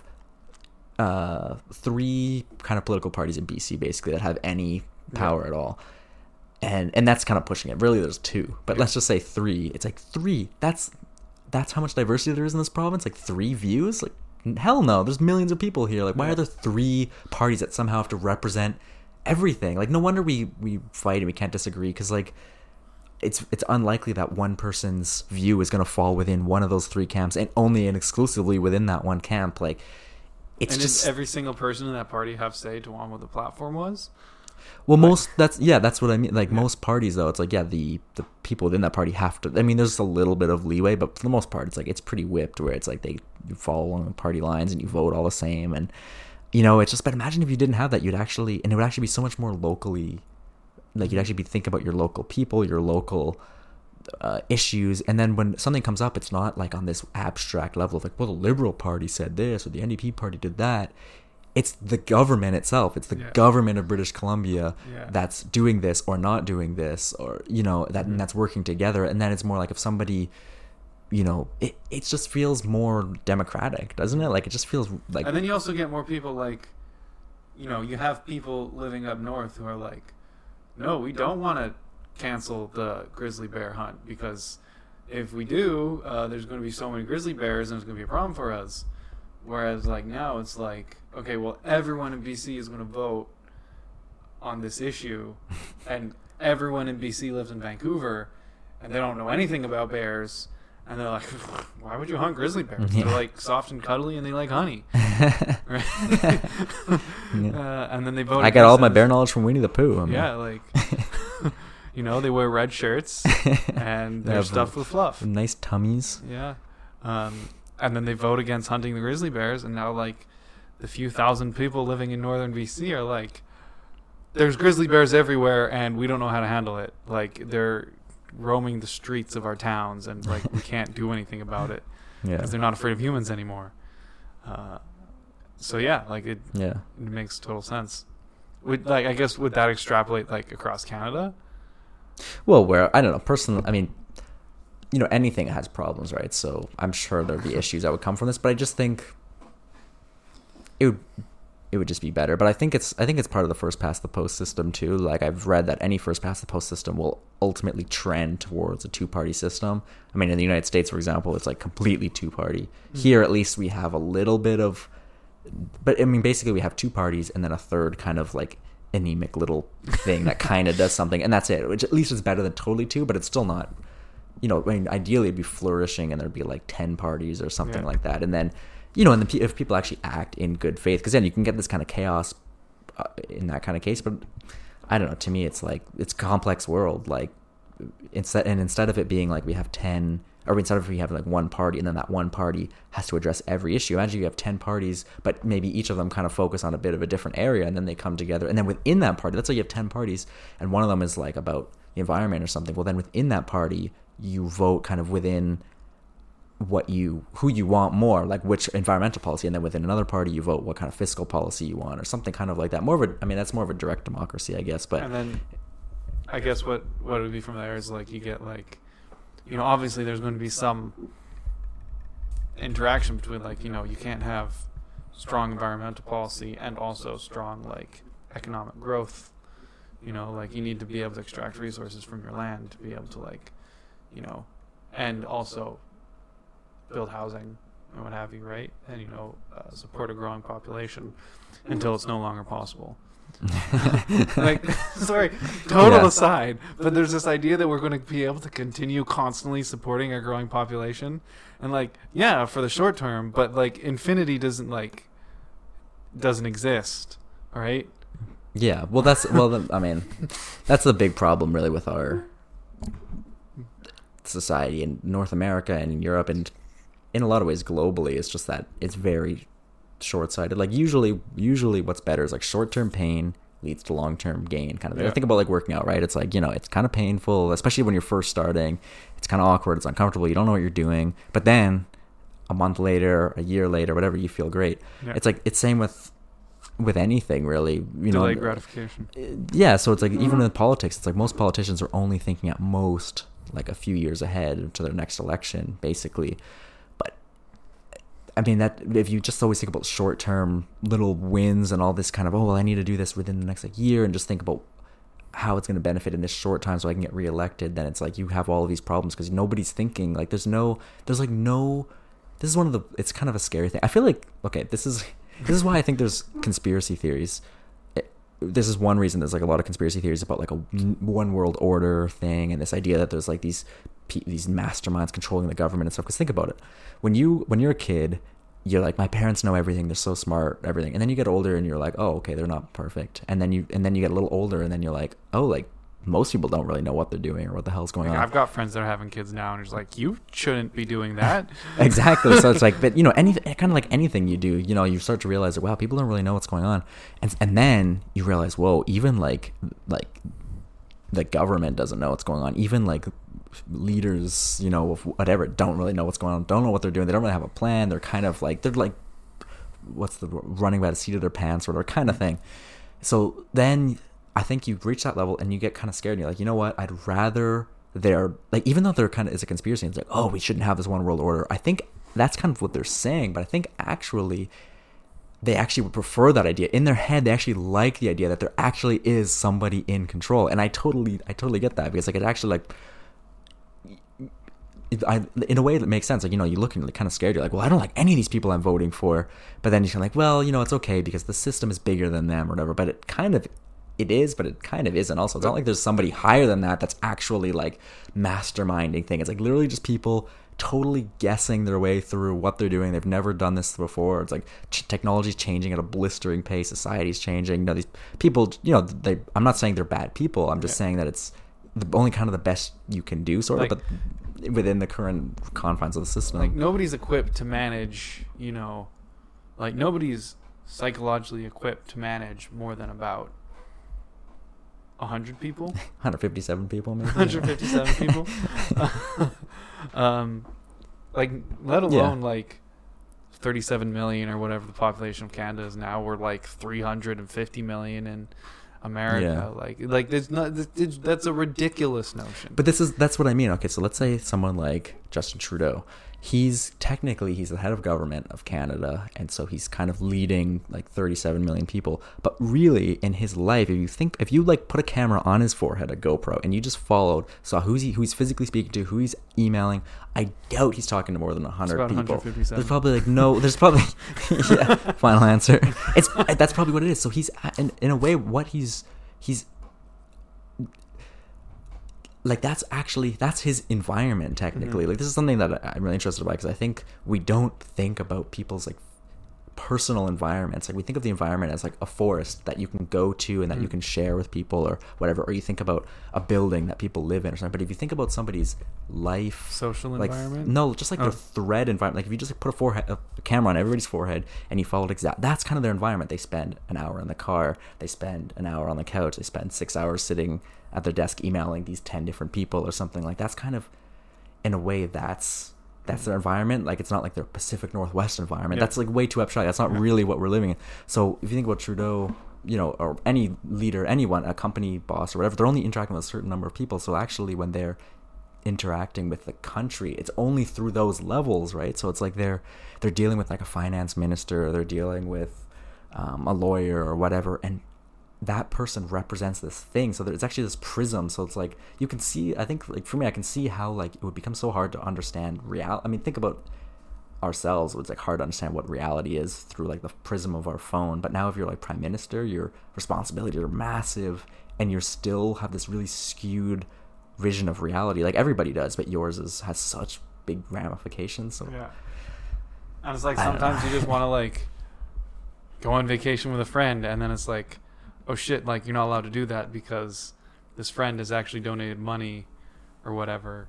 And it's like, just like, like ethics, like, and it's like ethical concerns, like, well, I just want to hang out with my bud, but I'm not allowed to do that anymore because like yeah, but then that's where my no political party thing comes in, because now instead of those responsibilities being so centralized in one person, it's a little more diffused, and you might, like, let's say in the system where there's no political parties, you kind of need like a prime minister, and so like I get that, but it makes sense almost more to kind of cycle through it then. So you elect 80 what is it, 87 MLAs in BC. So you elect 87 of them, but then within that, maybe you elect like 10 of them to be kind of a higher ranking, and then those 10 cycle through for the next 4 years, getting like however many months that would be each, like 4 or 5 months or whatever each, as a kind of in a prime position or something like that. I don't know. It kind of almost makes sense instead of, I don't know, putting everything on this one person. But then the danger becomes that every person goes in after 4 months or however long it is, and they're like, well, no, my focus is this thing. And they just put whatever the other person was doing on the back burner. And I guess on the one hand, you kind of have like this, maybe it would end up being, instead of like nothing ever gets done, you'd have like this very slow growth, but a very slow and stable growth, maybe. So like, instead of like building a stick that's straight up, that's incredibly unstable, that can topple, but you build it really fast, you build like this really slow, it's got a very strong base because every little thing, bunch of little sticks, everything's getting poked at and prodded to see, like, by different people with different views. Yeah, but I mean, I do think, I mean, this is just a random, I haven't really thought too much about this idea, but like, I do think that, let's say suddenly that was the system we were in, it would fail immediately, because it goes back to the principle thing. Like, for any system to, our own system is failing in a lot of ways too, though. So, for any kind of system to work, it has to have the buy-in of the population. So, there has to be a principled understanding about the way it sort of works. And I think, just, you'd have to change more than just that. You can't just change one thing and then think that it's gonna like fix everything else too. It's like the monument building thing, or like a big building. Like, you can't just kind of build one building over here and everything else stays the same. It's like the very act of building this building is like what kind of transforms things. So it's like, you can't really, I don't know. I mean, you can't, like, it makes sense because nobody, like, I'm not like, let's say, there's no like dictator in the province who can be like, we're going to do it this way. So for that system to come into effect, it would have to come through a process that would change kind of everything. And then that would be part of that broader change. And then through those broader changes, that's signifying how there's this buy-in and kind of universality and these principles amongst these people. But the thing is, we're not working on anything together as a country as it is now. So it's kind of, I don't know. It's just too many people.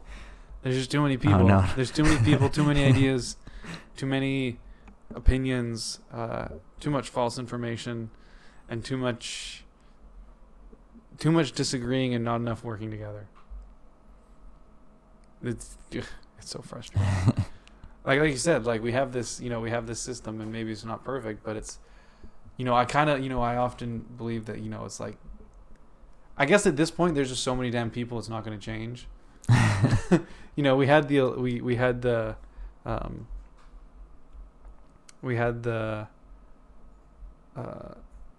not referendum, what was the term for voting on whether or not we want a different voting system. Oh my god. Electoral reform? Yeah, there was a term for this very specific term. Oh yeah, we did have. I think I wasn't here for that. I think it was like 2 or 3 in like years another ago. country. I think, yeah. And then BC. Wait, did that really happen? I feel It like happened that was in like a BC, dream not in or Canada, something. but happened in BC. Yeah. And we ended up voting, like, the votes ended up sticking to first past the post. And Right. a lot of people give Justin Trudeau shit for being like, you ran on the platform that you're going to change the system, and then you got voted, and then you changed the system. Well, the thing is, the numbers show that the system wouldn't change anyways, because we had that vote in BC and it didn't change. But that is only BC, maybe elsewhere. But I feel like BC is would like be more likely to a support very that. liberal, like, if it's going to change anywhere, it's going to change in BC. I don't know. Kind of BC's not really that.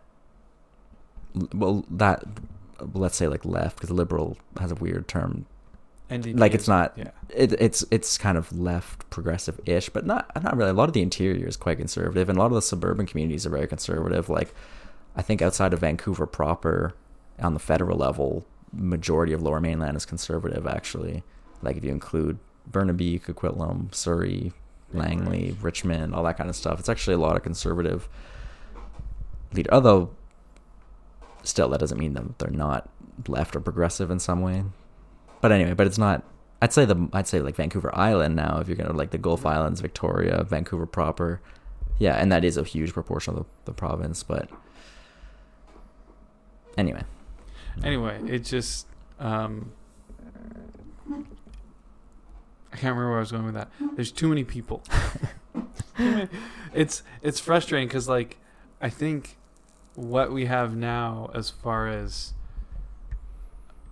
leadership, well, it's not perfect. It's probably not going to change. You know, it's probably the best that we're going to get because there's so many. And I don't know, maybe there's so many people. Maybe this is a cynical way of looking at it, but like, it's kind of the middle ground, right? Like, it's not a dictator, but it's not like totally independent living because like there's no way you could do that in the modern era. And so it's kind of in this middle ground, and with so many wants and needs and desires from everybody from all different walks of life, different cultures, different backgrounds. When you get yourself in those situations, everything just kind of like floats into the center, you know? Yeah. And you're never really going to get one way or the other. And maybe there is like something outside of the box that we live in that we just haven't figured out, that like would only take like a year to completely change the way, and everyone, they'd be like, yes, that's the way to do it, and just nobody's thought of it yet. But I don't believe that. You know? Yeah. No, I think you're right that it's unlikely. I mean, to me, it seems like extremely unlikely that Canada would have like internally driven change. But I think that's kind of the joke we were making about like having a platform where, I'm not going to change anything, because we know it's kind of ridiculous because whether you want to change something or not, it's going to change. I mean, that's, you know, you can't keep things stable by not acting, or like it's just not possible. But I think the world is changing a lot in the last 10 years. Like you see all over the world, you see politics have changed quite a bit. I mean, and I think I'd say politically, pretty much everywhere is moving more to the authoritarian kind of corner of things. You know, Canada included, United States, UK, Poland, Hungary, Russia, China, India, Indonesia, Japan, Brazil, South Africa, like honestly, pretty much everywhere. Saudi Arabia, Israel, like Turkey, Greece, seriously, like pretty much everywhere. And I mean, authoritarian kind of right, like things are changing, more nationalist, and so like things are changing, but I think that those small changes are showing that actually the world is actually becoming more like China politically. And I think so in a way, China is actually a leader of the future political order. If things continue to move this way, I think China's already been in that kind of camp for a while, and they are much more efficient sort of at the authoritarian mode that they have, and that the rest of the world, even if a lot of people disagree with that, it's still kind of moving towards that direction. I'm not saying the rest of the world's going to become exactly like China or anything, but maybe. But also what I mean in terms of Canadian political system is like we might not ever be like, yeah, let's all change this, but things might happen outside of our control as a country that is increasingly fragmented and threaded all over the place and not really like local, that it might not really be up to Canadians, even as a kind of whole big unit, about what's going to happen. And, you know, Canada's always been like the little brother to the United States and kind of followed what's happened there anyway. So it's not really that unusual for Canada. But yeah, and it's interesting because like you're just talking about the Social Dilemma documentary or whatever, and I haven't seen it, but I kind of know what it's about. And, you know, I think about that sort of stuff, and I wonder how much of it is connected to the internet, how much of it is connected to, I don't know. I mean, honestly, I think it really has to be the internet in a lot. I think the internet has to be the main driver towards the current political changes. The Social Dilemma does primarily focus on social media: Facebook, Instagram, YouTube, Reddit, Pinterest, all that. It's kind of really focused on that, but also talks about how like these, it was these social media sites and platforms that really are actually driving the split between the left and the right, and not like how you hear about Russian hackers, right? And it wasn't Russians hacking the system; it was Russians using the system as it was designed. Yeah, completely legitimately, right? Like, well, not complete. I mean, legally, just influencing people like corporations or whatever do all the time in a way that people aren't realizing they're being influenced. Because like something I figured out about 6 months ago before I watched The Social Dilemma, and then it was confirmed when I was watching The Social Dilemma, is when you're scrolling through Instagram or Facebook or something, there's a timer that records how long you spend looking at every post, right? Yeah. Every time you look at a post, and then there's like, everything associated with that post. It's like, well, it's clearly interested in this kind of stuff, so we're going to show them more of this stuff, right?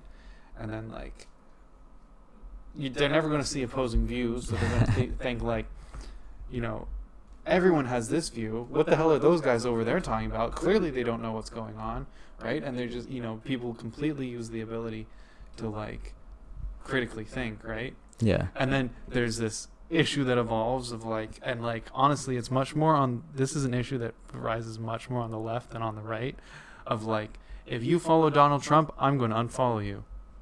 If you follow this person I disagree with, I'm going to unfollow you. Because a lot of people will, like, I mean, first of all, Donald Trump's fucking the president of the United States. It might be a good idea to keep an eye on what he's doing, right? Whether or not you agree with him. But, a lot of people follow him just, because then you can see people commenting and, like, people follow intelligent people, will follow people they don't agree with, so at least they can see what's going on outside of their own bubble. And they had this graph that they showed, I think it covered the last 40 years or something, of the political split in America, like on left and on the right, and how, like, you can find the median of, sort of political beliefs and, like, obviously it didn't go over exactly how the graph was built, but, like, you kind of figure it out. Like, you got people on the far left and people on the far right, but generally people are kind of, centrist and, like, a little bit left, a little bit right, and generally everyone wants everyone to be happy, right? And then, like, there's just, like, it's around, like, 2010, 2012 that just, like, suddenly it just splits. Like, the two medians just fly across to the other side,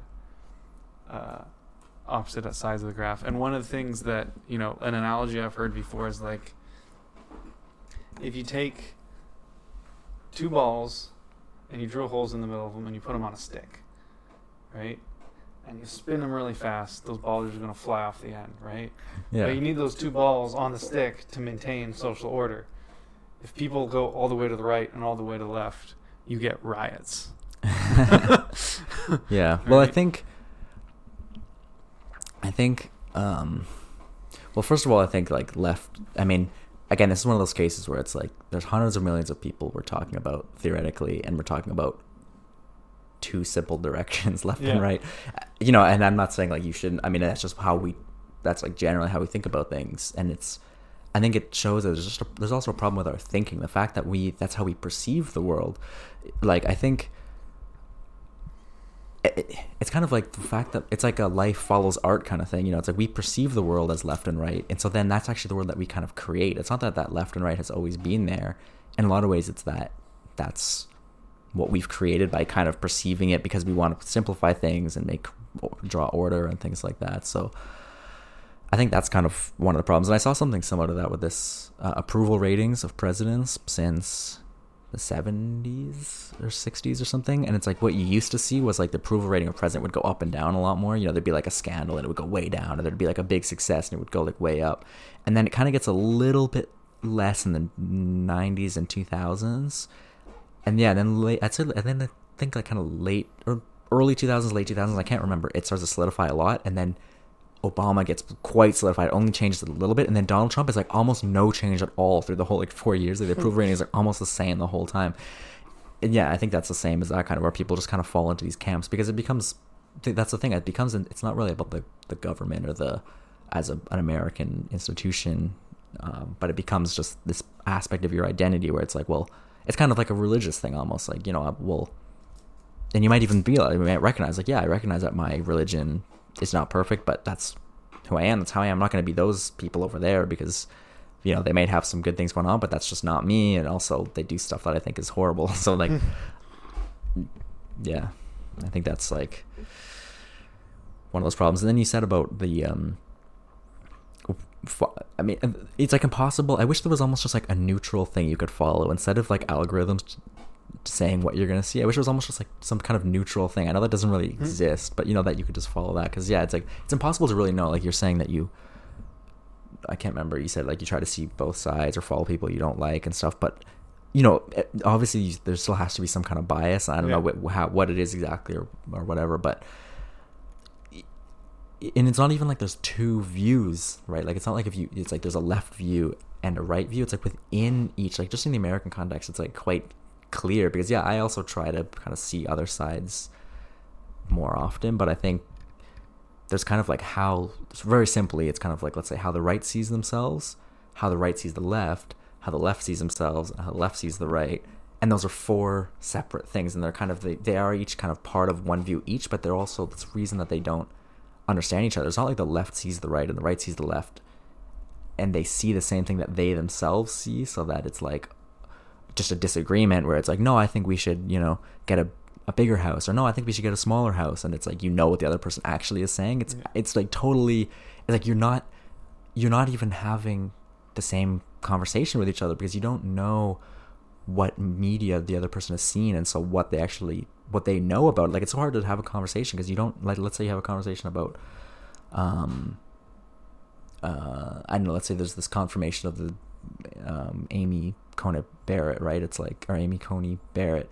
You don't know what somebody else has seen about her, so it's like hard to even have a discussion because then you might be like, oh well, like in your head you're like, oh well, I read that, you know, she's part of this religious cult, so that's a bad thing. But then on the right they might be like, oh well, you know, the left thinks that they don't like her because she's religious. Well, there's nothing wrong with being religious. So you're like not actually on the same, you're not even having like the same discussion about this person or the topic. And that was like, you know, that's kind of like, you know, I've heard this discussed before about how, like, you know, you never really know what information the other person is consuming, where it's coming from, you know, whether or not they trust these sources. And I mean, you know, what sources they trust, I guess is a better way to put that. And, you know, 40, 50, 60 years ago, there's only a couple news channels, right? Yeah, that's like what I was thinking. Everyone was getting the same information, right? Whether it was true or not, but at least, you know, people would like... At least you'd have a conversation and be like, I read that article, oh, so did I. And then you disagree on it. Or, you know, I mean, yeah, there would only be like a handful of TV stations, handful of newspapers, a handful of radio stations, and then just kind of word of mouth for the most part, and maybe a couple really low budget flyers or something, but not like today. Yeah. I was thinking about how, you know, there's only like, you know, we only talk about it in terms of left and right anymore. But even when I was in grade 11, I think it was grade 11, it was grade 10, in social studies, we took this quiz about like where on the political spectrum do you fall. But it was a 2-axis political spectrum.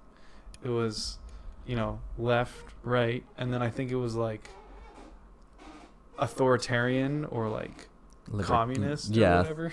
Yeah, it's like the y-axis is authoritarian and libertarian, and the x-axis is traditional or progressive, kind of, they call it. So then I think I remember that. And like I think at the very least like that, like that could be used more often. I mean, you're at least doubling the nuance. Like you're literally doubling it with something as simple as that. You're squaring the nuance. Yeah. You're like, yeah. So it's like you now, instead of having two at the very least, instead of having two things to talk about, left and right, or left, right, and center, now you have at least five, because you'd have kind of top left, let's say, top right, bottom left, bottom right, and center. So at least you now have a fair bit more nuance. So something that's relatively simple, and just that alone is like would help a lot in terms of just perceiving the world we live in, really, because it's really a tool that we use to understand the way we live in, not unlike like a religious scripture or ritual or something like that, where, you know, you'd use that to understand kind of your place in the world or how other people are act. I mean, that's, in a lot of ways, that's what that is, just a tool to help us kind of understand. But this tool is so impoverished and abused that, like, it turns around and bites us. But I mean, didn't you hear? Nuance is dead. Nuance doesn't exist anymore.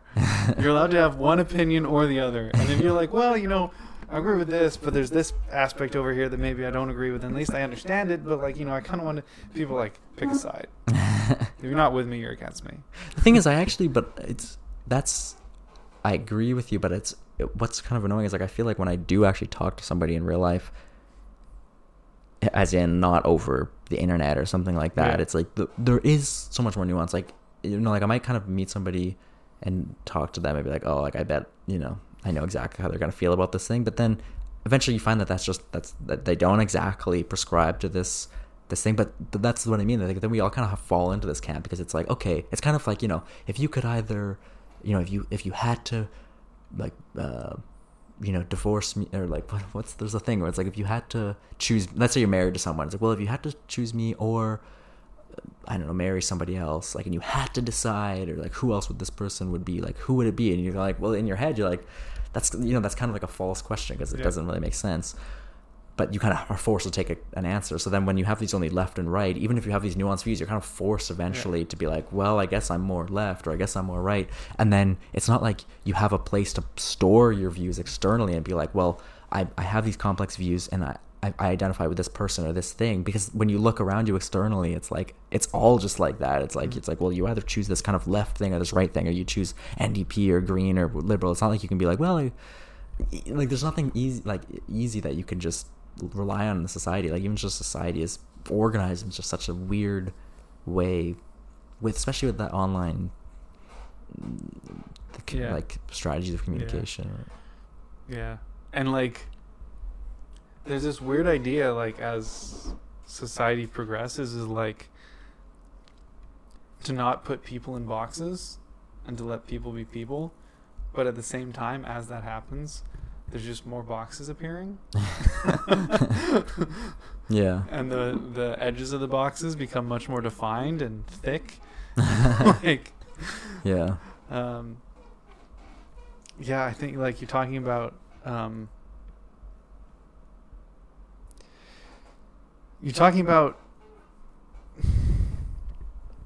like talking to other people, and how, like, you're going to go talk to someone and you think you know what they're going to say. Like, oh, well, clearly they got these views, and then you talk to them in person. And it's like, well, actually, no, it's much more nuanced. But, you know, when they're on the internet or whatever, it's like, this is the persona they have to put on, or else they're going to have a bunch of people piling on them or whatever. So they need to. And, you know, one of the people I think a lot about is Mike. Our old friend Mike. And, like, I'm sure he's still a great guy. Hang out with, and I'm sure he still wants the best for people, and honestly, I think most people here who knew him from high school gave him a shot, and he just kept blowing it. I don't know. I had a very specific interaction that most people didn't have with him, where he started attacking, like, my friends and family. You told me the story. I don't really have much, I mean, and it's just like, you know, I'm sure, you know, I actually saw him once after that, and, you know, perfectly normal guy, wants the best for people, but I don't know if it's just when he gets online, but he seems to have this opinion that being on the conservative end of this very weakly defined spectrum gives him the right to be an asshole. Like, that was his whole thing, the whole discussion, and why he started attacking. Like, You know, if he wants to attack me, that's fine, whatever. But like, you can't, you know, you can't talk to my friends and family that way and expect me to be cool with it. That's just something that came up. Yeah. But I was thinking about when you're talking about how, like, you know, decades ago there'd be like huge swings in like presidential support or whatever. I was thinking about how, like, even with all the scandals that Justin Trudeau has gone through, people still elected him. So like, even if he's going through scandals, people must be like happy with the way he's managing things. Well, right? I think that's kind of true, but I also think because it's not like it's like our choice is Trudeau or all these other things. It's like the choice is kind of Trudeau or it was what was his name? Andrew Scheer, Jagmeet Singh, Elizabeth May, and even that's kind of being generous. It's like in a lot of ways there's kind of this sense that, well, you're either voting for Liberal or Conservative. I don't know. Anyway, even if you say 4, it's like you only have 4 options still. It's like, it's not like you could be like, well, I like the Liberal Party, but I don't like Trudeau. You can't really, that's not even an option. It's not like on the ballot you get to say Liberal Party and this person. It's like you literally, you just, and I mean, you don't even vote for Trudeau, obviously, you vote, unless you live in his riding, but like, you know, it's not like you get any say in, like, I don't know, so it's just kind of annoying. So it's one of those things like, so even if you hold all of these nuanced views, it's not like you get to like embody them or actually work with them. Like express them at the polls, but then even kind of elsewhere. Because even like when I'm saying this, it's like I don't even have the words to use it because it's not even a comment. It's like it's like out there. It seems unusual to be like, oh well, why would you vote like for a party and then not the leader? You know, like it's almost just, it's like hard for me to even talk about it because it's not something that's ever spoken about. Like we don't. This is something I think that's missing a lot. Like this is why like science fiction I think is really important in society, because it's like it's a way to think about other ways of being without being so tied to your actual situation. Because if you were to watch something specifically about Trudeau and the Liberal Party and it was kind of science fiction-y, it would be too distracting because you'd be like, well, I know Trudeau and blah blah blah. But if it's science fiction, you can take that exact same thing but kind of dress it up, and then it actually lets you think about another way of being, another way of living in the world, another way like an economy could work, or another way you might view gender, or another way you might anything really, like literally anything. And I think like in our study we don't really have that kind of space, and like we kind of tell kids to like imagine stuff until they get to like 8, and then we're like, okay, that's enough kind of thing, you know. But like we don't really have space for like older people or like adults to just be like, let's think about like what are our alternatives here, you know, like what are just other ways of being. And so we don't even have the space to like question our political system without like the way the system is even organized. Like the most we can do is be like, I don't like party A, so I guess I have to go with party B or C, and that's kind of like that's the extent. Like it's just that's so fucking broken. It's just it's just so it's you choose the one you least like the least. I guess I mean like it's not choosing the one you like the most; it's the one you dislike the most. The one you dislike the least. Yeah. Right? Because like every party is going to have something that you don't necessarily agree with, right? Like but I mean, what if you like, let's say me, I was talking about, let's just say I really liked this 18-year-old guy running for the Green Party, but let's say I didn't like the Green Party. What am I going to do? So now it's like I have to choose between the person I like or the party I like. Like I can't be like, oh, I like this person, but I like this party. Like there's no like I like what this person wants to do for my town, but I don't like what the Green Party wants to do. Yeah, or I like this person, but I don't like the bigger views of the party. I mean, I really don't like the bigger views of the party or something, but it's like it's not like you get to. It's just weird. I mean, think about the technology and the tools we have, and then think about how we don't use any of it for our political system except for advertising and manipulating algorithms. It's not like we use it and we're like, oh, now that we have computers and now that we have these incredible scientific findings and stuff, we can like utilize these things to, you know, let people make informed decisions and educate them well and open up these, you know, direct democracy forums and stuff like that, and let people have a say. And instead it's just like, let's let people vote using digital ballots. Like that's like that's I wonder if you could like take like a server farm or like a computer farm and have them run millions of simulations on different systems. If you could say, like, here's what we want, go nuts. Like, how many different leaders do we need? Like, how many, like, what's the threshold? Like, clearly one doesn't work, but like, you can't have 1,000 leaders either, but like maybe 3, maybe like, what's the optimal number? Now run that 1 million times with, 37 million people, right? And see, like, with like these, these parameters where like each one of these parameters has this effect on that, and run that for 100 years and then slightly tweak it and run that for 100 years. Like, I wonder if you could just get a computer to develop a new political system. I think so. Like, you would just need a really strong computer, but also it's not only do you need a super strong computer. It depends on the inputs. I mean, a computer is not an autonomous thing, right? Yeah. Like, whatever you put in and you design and you tweak is ultimately has these. It has these human imprints, and of course, you don't have to worry about. You can kind of be really wild with it still, but it still ultimately has its problems and biases. But that would be really cool. I think we kind of have that in literature, I guess, but also like kind of like gaming communities. In some ways, it can be kind of these like other like these economies. Like millions of people are playing these games in these kind of economies, like the massively multiplayer games. I've never really played them. I don't really know what, but I just from what I've heard a little bit. But anyway, what if a computer just runs it all? You mean runs like our actual system? No, like what if we just say, "All right, computer, you're the prime minister now. Figure it out."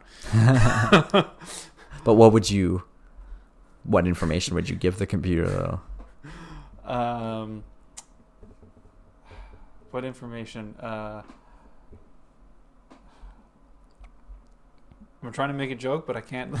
I mean, to be honest, I think we kind of have that in a way, because again, this is another thing where it's like you think people are in control, but they're not. Like, I'm sure at Facebook, Google, and whatever, it's not like there's people who are like doing things and they're like, I know what's gonna happen when I do this. I'm sure there's probably people that get hired on and their boss gives them a task that's like a little above them, they feel like, but that's because that's just how the world is, and then they start working on something and they're like, oh shit, I'm not really sure about this, but we have this deadline, or okay, let's do it, and they they manipulate some little algorithm, and now next thing millions of people are getting their news differently on Facebook, or Google is, I don't know, giving people new directions or bring up new search results or something. Like, those are huge changes, but they're so subtle and you would never know yourself. But I'm sure that kind of thing happens, and it's, even though it's a person kind of designing something, the computer is like what runs with it and ultimately does stuff that they didn't know, because you can't test a simulation of everything. Like, it's every simulation you run, you need to run that there was another simulation of that thing and then incorporate every simulation. It's like an infinite loop, right? So I think there's actually can't remember if it was MIT or Harvard. There's a course that people take, like some of the top like social media designers that's about, I think it was about monetizing social media. And at the end of the day, that's the problem, is the fact that social media has become monetized, right? And selling ads to people. And then those ads aren't just for products, they're for people, they're for news, they're for whether it's real or fake. Like, right. And that's kind of at the core of it all, is that there's value in showing people what they want to see, not what they should be seeing. Yeah. But yeah, like totally, like you could, like, I mean, there's a million sci-fi books about a programmer making something and it just completely, running rampant and not being prepared for what it does. That's what Terminator is, right? Like, just completely going beyond your control. Yeah. Oh, what was I gonna say? There's again, pen and paper. I was like about to say, and then was it about the course at Harvard? I don't know. Social media, it'll come to me. Monetizing. Oh, yeah, that's it. Yeah, I was gonna say, I don't know how long we've been talking for. Probably like 2 hours or something. 2 hours and 8 minutes. Yeah. It's a fucking time machine in here. Time just disappears. but it's still 2 hours, and I was thinking, like, we haven't spoken about money basically at all. I don't think we've said the word money even, and I think that's really interesting because it's kind of the elephant in the room that we haven't spoken about. I mean, we're talking about all this stuff. I know for the last hour at least, we've been talking about society and stuff. So, and we haven't spoken about money when money is, in a lot of ways, the organizing principle of our existence. It's kind of like trying to talk about a religious system and not talking about God. Really though, it's it's kind of like talking about, like, oh, how are we going to reform this religion to work with our modern times, and not talking about just the fundamental existence of God itself, or whatever that means. What should you change that? Should you get rid of that? Should you, like, we haven't spoken, like, so yeah, I think that's a big missing piece to all of our discussions. Is that everyone wants money? Yeah, well, that money is what. Yeah, I mean, yeah, pretty much. Everyone wants money. Everyone needs money, because without money, it's very difficult to exist. Yeah, pretty much. Like, you can't exist without money. There's only like 10 years ago that it was made illegal to live in the bush in BC. You're not allowed to live off the grid in BC. Really? You have to have, like, a social insurance number. You have to have, like, government has to know who you are. Oh, right. But then, I mean, there's always the thing of who's enforcing the laws. Like, if you really want to, you could go live under a tarp somewhere in northern BC. Yeah. No one will be able to find you. Yeah, or, people would kind of find you, but, like, what are they? I don't think people would, like, say some forestry guys come through, and, I mean, I guess they could destroy the forest you're living in, but then you could move somewhere else. I mean, BC has, most places in the world you couldn't do this, because it's, like, very few places in the world have as much space as BC. That's actually, like, somewhat habitable. So, yeah, but anyway, but aside from, but even still, see, that's what's like, that, even in terms of money, let's say, that we're not even equipped. Again, it goes back to my idea of, like, thinking about other ways of living in the world. It's like we're not equipped to think about money and how to change it, sort of. It's like we only think about manipulating how money will work. Maybe be like, oh, well, or not how it'll work, what we do with it. So it might be like, oh, let's divest from oil companies and invest in clean green energy, or it's like, if you don't like the way things work, you don't like money, we'll just go live in the bush. It's kind of like, or it's like, oh, you don't want money? What are you, a communist? Kind of, like that. That's pretty much the range, like, universal of our basic income. Like, yeah, give everybody money. Yeah, we don't have a lot of ways to think about money. I mean, I think universal basic income is quite radical, because it kind of changes what money. But I think in ways universal basic income doesn't change money enough. Like, it's like, to me, it's like, it doesn't. Here's what I would think for universal basic income. This is my platform. If I were to put universal basic income, I wouldn't say, like, okay, everybody gets $2,000 a month.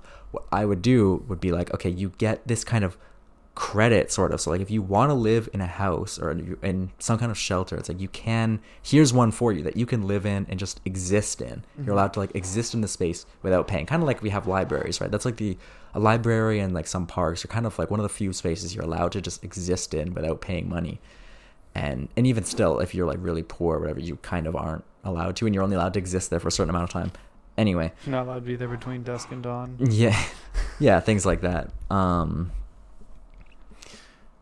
But yeah, so it's like, instead of having, it's almost like it's almost like identifying a problem with our financial system and then being like, well, let's just put some more money into it. Like, it's almost like we have this problem with the financial system. Let's cleave it a little bit and be like, we'll keep the financial system and everything. However, we'll create this other kind of space that has less to do with money, sort of. So, like, I don't know. I mean, it's kind of more radical in a way, but it's sort of like, either you construct some kind of housing that is habitable but that you don't have to pay for, or it's just like you kind of get housing credits or something like that, food credits that everybody gets, and that there's kind of, and the thing is, it has to be boring. Like, we this is the thing we take for granted, and that we can't imagine living without this ridiculous variety of things. It's like, well, I want universal basic income because, then I can buy whatever I want, and I can buy, these fancy veggie burgers, or I can buy, colorful things and a variety, and it's my choice. I choose exactly what I want to do with that money. But in a lot of ways, it makes more sense to just be like, we'll create some basic housing for people, or we'll give you some kind of credit, sort of, so you can live without spending money, or a very small amount of money. And then for food, it's like, we have food that you can eat for free, but it's going to be boring. It's going to be cheap. It's going to be boring. That kind of nutrients. Exactly. So it's like, then the government, provides that for you, and it's like, if you don't like it, well, you don't you don't have to take it that. Instead of being like, well, let's print a bunch of money, inflate things, create more problems. It's almost like, let's just create that kind of zone. Because then if you want to be a kind of poor, starving artist, you can be, but you're going to be basically poor and starving, but you're going to be alive and you're going to be able to exist kind of in society. Like that almost makes more sense than change. Like, I don't know. It's almost like you're just like creating more problems by like changing the financial system and adding this basic, because if you don't address the underlying issues, then it's not going to change. Like, yeah, you can give everyone $2,000, but then I wonder if you went that route of like, instead of doing the universal basic income, you do like here's a container house. We made a dwelling out of like a shipping container, right? It's got windows. There's a bed in the back. There's a hot plate. There's running water. It's hooked up. Like, you're going to be comfortable, right? But it's not gonna be lavish, and like, here's the food, here's the food bank where you go and there's food, and you go and you get your food, you get your rice, you get your tuna, or tuna's probably too expensive. I mean, tuna's pretty cheap, but like, cause whatever it is, like yeah. Whatever it is, you get your meat, you get your rice, you get your veggies, right? And then you have like the separate society of people who make money. I mean, part of the whole like universal basic income, which you touched on, and would also be supported in this idea, is that you get more people pursuing the things they want to pursue, and then maybe in time they like, overall society is happier, right? And then people get money through their art, people make money, if they like to do finances, if they like to do management, right? Yeah. But I wonder if you'd somehow inadvertently create another system of trade in the lower. I mean, I don't want to say lower class, but the non-working class. Yeah, well, yeah, you'd have to. But I mean, I wasn't, for my idea at least, I wasn't saying like you'd only exist in that area. Like, well, you no, could I mean, still, like, you could still contribute to the market economy and whatever. Choose like, whether or not you want to work, right? There's still jobs, right? Right. Yeah, but I mean, you also then. And then if you want to make money to buy more than that minimum, then you can, right? Right. So instead of giving them money to buy that minimum, you just give them the thing to begin with. Which I guess on the one hand you're kind of taking away choice, but if you're choosing not to work, you maybe should be allowed to have all that extra choice, because like, if you don't have the money to have choice, like, I can't afford to buy a Ferrari, therefore those options of choice my options of what car I can afford are much smaller, right? The options of car that I can drive. But like, I wonder if like, not necessarily trade, but some sort of new economy, some sort of proxy for money that would maybe eventually prove to be more valuable than just money. Right. Yeah, I mean, that's definitely that would be huge trying to implement. But I think you definitely, I mean, it's like, it's hard to see what the consequences will be, and I haven't done like a lot of reading on these universal basic income pilots they do, although I feel like they're always a little, I mean, you kind of can't pilot something, you just kind of have to just implement it, because it doesn't make too much sense otherwise. But it's interesting because like small towns, like in places like Powell River, like trade is actually a pretty big thing. Like, people are like, I have this thing and you have this skill, or I have this skill and you have this thing, or we both have a skill or we both have a thing. I don't necessarily want to give you money, but like, people go fishing and they're like, in the last 2 weeks I caught 8 salmon. I don't need that many salmon, but I want my hair cut. Right. So yeah. I'll give you a salmon, you cut my hair, no money is paid. But like, within these small, like you could never go into Vancouver and be like, I want you to cut my hair, and I'll go mow your lawn. Like that just, I mean, there's some apps, I think like TaskRabbit or something. Maybe that's a different thing. Yeah, and I'm sure there are a small group, like people in Vancouver who, but yeah, it's not like a universally understood way of doing business. Like there's some restaurants, like every year, like there's a big like mushroom foraging community in Powell River, and restaurants will be like, give me your mushrooms and you can eat here for free. Yeah. Stuff like that. So I think that's pretty neat. Yeah. But yeah, money is weird. I want lots of money. I want lots of money where I don't have to work anymore, and I can buy all the things I want, and I have a giant house, and I've got another house somewhere else, and I got a cabin in the middle of nowhere. Oh wow. I was thinking about that. Like, I've always had this idea that I would love to have just a really big, fancy house. Yeah. You know, you see like celebrities with this giant house, and you're like, there's 4 people living in that home. You don't need that much room. 4 people is like 1 person part time. But like, what if you like, I just live in an apartment for the rest of my life, and I invest in a cabin in the middle of nowhere, right? Like Riley's cabin. Yeah. Well, the thing is, like, that's kind of. And then I just go there on weekends. Well, the thing is, if you own land, you kind of, in a way, you have a lot less to ever kind of worry about, because you're probably always gonna have to pay tax on that land, and the land most likely isn't productive enough to feed you enough. But on the other hand, it's like it's kind of like the universal basic income thing. You now have significantly reduced, like if you outright own land, and at least if it's like a few acres or something, it's like you now have significantly reduced stress load of like a need to survive. You don't have to do nearly as much. Like, think about it, you really only to survive and live, you just need food, a few kind of little luxuries to keep you sane, and like some art, and that's kind of it. So it's like, really, it's kind of all about land. Really, especially like you're saying, there's so many people, so it's even more about land. We just have all the money in land. What was I gonna say? When we're talking about money, and one thing I often think about in terms of taxes is the fact that every time money gets changed hands, it gets taxed twice. Yeah. Like, I don't know if I talked to you about this before, but like, when you buy something, when money changes hands, it's typically something is being purchased, and there is a sales tax on that money, and then that money is going into someone's pocket, and that money is now income for that person, and is getting taxed again. Yeah. So every time, like, $1 gets passed from one hand to another, it's minimum in BC, 12% of that is going to the government. And then depending on how much money the person who got it makes, it could be anywhere from another no percent to like 30%. Yeah. Yeah. Well, I mean, technically, if you really think about it, pretty much money, I mean, it's all taxed eventually. It's kind of like when you think like when you drink a glass of water, like how many people have actually drank this water before. It's kind of like that for money in a way, because it's like, you could then say, okay, well, so you have money, you pay sales tax when you buy something. The store owner who you just gave the money, he now has to pay income tax.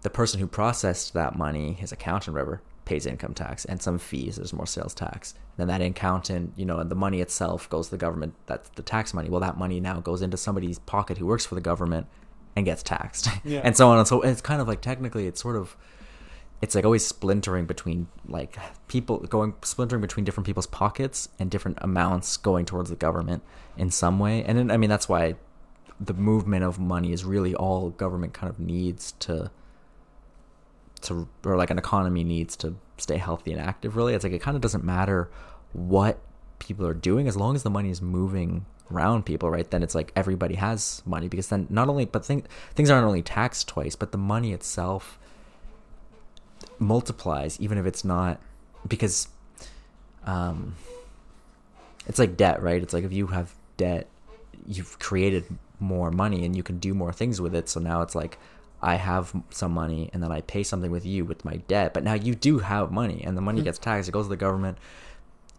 So you actually extend the amount of things you can do with money, and even though that money doesn't really exist, it's just kind of like this theoretical thing that we sort of abide by, so that, and it just, you can get things done with fake money. You can go and you can get your hair cut with fake money, basically, like but you don't own that money. It's debt. Well, it's like, it's debt, so it's like, you don't really have that money. So it's like, but you can get your hair cut just with the promise that somebody will get some money. And then, in a stable society like this one, they will get some kind of money. But anyway, I don't really know. I don't know enough about economics to really explain it, but I understand, like, you get taxed twice, but also money itself multiplies it's kind of like that from perspective. You put a camera on people's foreheads, they're actually technically people are sharing the same money and they're each using it. But it, like, with that thought, it comes back to the whole, like, there's too many people. Because the only way, like, you know, an economy can, like, you know, stay stable is, A, money keeps moving around, but it also needs to keep growing. Well, yeah, that's Right. money's Right. goal. I mean, money has become this monster that has somehow created its own, like, its own end game of just, like, just getting bigger and just bigger. being in every single facet of society. Yeah. One thing I used to think about when I was living with my parents and now that I live on my own is, like, every single thing you look at, money changed hands with someone. Like, whether it's that pen or that glass or that blanket or this apartment, like, money changed hands, right? And some of it was my money and some of it was my parents' money and some of it was Sarah's money and some of it was Sarah's parents' money. And some of it was tax money. Some of it was tax money. I mean, since I work for the government, a lot of it's tax money. One of the things I think about that's kind of nice about working for the government is that, like, I know that the work I'm doing isn't benefiting someone else, like, directly. Like, when you're an employee for someone, Yeah. when you do work, the money isn't, it's going to someone above you and then it's coming back down to you, right? Yeah. Whereas, like, in the DFO, when I do something good and I make, you know, I help with making a change, nobody's, like, directly profiting off that. Maybe, like, there's some harvesters that now, like, have access to something that, you know. Yeah, but it doesn't mean somebody's not benefiting just because they're not profiting. But, well, I mean, no, profiting, I guess, would be that not benefiting. But, like, you know, I'm not busting my ass so someone else can make money, I guess, you know. Right. Yeah, I money mean, I don't know exactly what you do. I mean, but yeah, I guess, yeah, I mean, I see what you mean because you're not tied directly to, like, a corporate profit-driven sort of sector. Yeah. Yeah. And also the income tax I pay just goes back to the person who pays me. So. Yeah. Yeah. Yeah. Which you'll eventually collect in the form of pension, hopefully. Eventually. Maybe. Yeah. Probably not. I mean, if you work for more than 6 months, you get some level of pension, and I can collect it at any point. I don't know what it is with the DFO, but with Environment Canada, it's probably similar. If you work for 35 years and you're over the age of 55, you get paid when you retire. You get paid 80% of your salary. Whoa. Which is nuts. Yeah. That's crazy. Now, Like, some of these pensions, I've been hearing about some pensions where people are getting like 70, 80,000 a year, whatever. And it's just like, I mean. And if you're working in the government for 35 years, it's not unlikely that you're in the 6-figure range. Oh, yeah. Right? Yeah. Like, come on. Yeah, probably, yeah. Yeah, that's nuts. So, like, there's always a part of me that's like, should I just stick with it for 35 years? Yeah, it depends, but you can't think too much about, you know, what you're going to do when you're. I mean, you should prepare for like your 50s, 60s, 70s, whatever, but like also, not that, I don't know. You can't only kind of think about retirement sort of be like, but in 35 years I could do. It's kind of a sad situation. But no, that's the thing. Yeah. It's like that's way too fucking long. That's way longer than I've already been alive. I mean, you want to do some things to make sure that your future self will thank your current self, but also you don't want your future self to curse your current self and be like, why didn't you do this or whatever? I do that all the time. Yeah. For one very specific period of my lifetime, but yeah, it's weird. 'Cause, yeah, I don't know. Desk jobs are. It's like even now, like I think about like my contract goes for another, I guess almost a year and a half. Yeah, year and a half, maybe a little less, and I'm like, that's a long time. I feel like you've been working this job for like at least 2 years already. I started December 16th last year. Yeah, 2 years. Yeah. It's not that long, honestly. I know, that's the thing. Is like, Probably gonna but also fly. at the same time, I've already been here for a year, so like, and it's kind of flown by, largely because of COVID. And I'm really hoping my entire contract I'm just working from home, 'cause that would be so sick. A lot of people don't like it, but I'm like, man, I'm saving so much money not transiting, saving so much time. Like, I finish work and I can like go for a bike ride, right? Yeah. I don't have to come home first, right? I can take a break and go for a walk, not in the city. Like, sometimes I do that, but it'd be like, I'm just walking around downtown. This sucks. Like, there's nothing relaxing. It's more relaxing in the building because at least it's quiet, Yeah. right? There was a really good fried chicken place right by where I worked, though. It was a food truck. It was so good.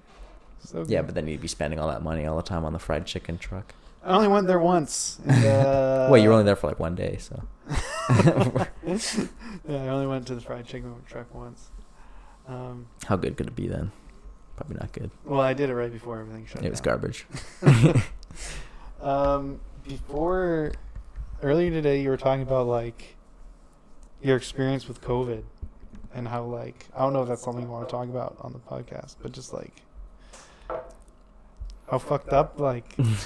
I'm down. I'm gonna get some water though. Yeah, sure. We'll Yeah. take a quick break, grab something to drink, let our vocal cords Yeah. slow down. And, Yeah, it's been pretty fun. yeah, we'll be back. All right, we're back. Yeah, talking on microphones is weird. Takes a long time to get used to it.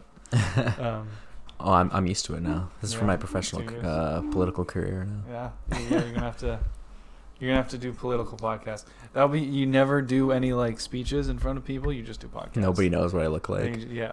You just- You're what if you go out? You just wear like a balaclava with a black balaclava with a white question mark in the middle. Yeah. So yeah, in this new position you have, you were talking about like just all the shit that people are dealing with due to COVID.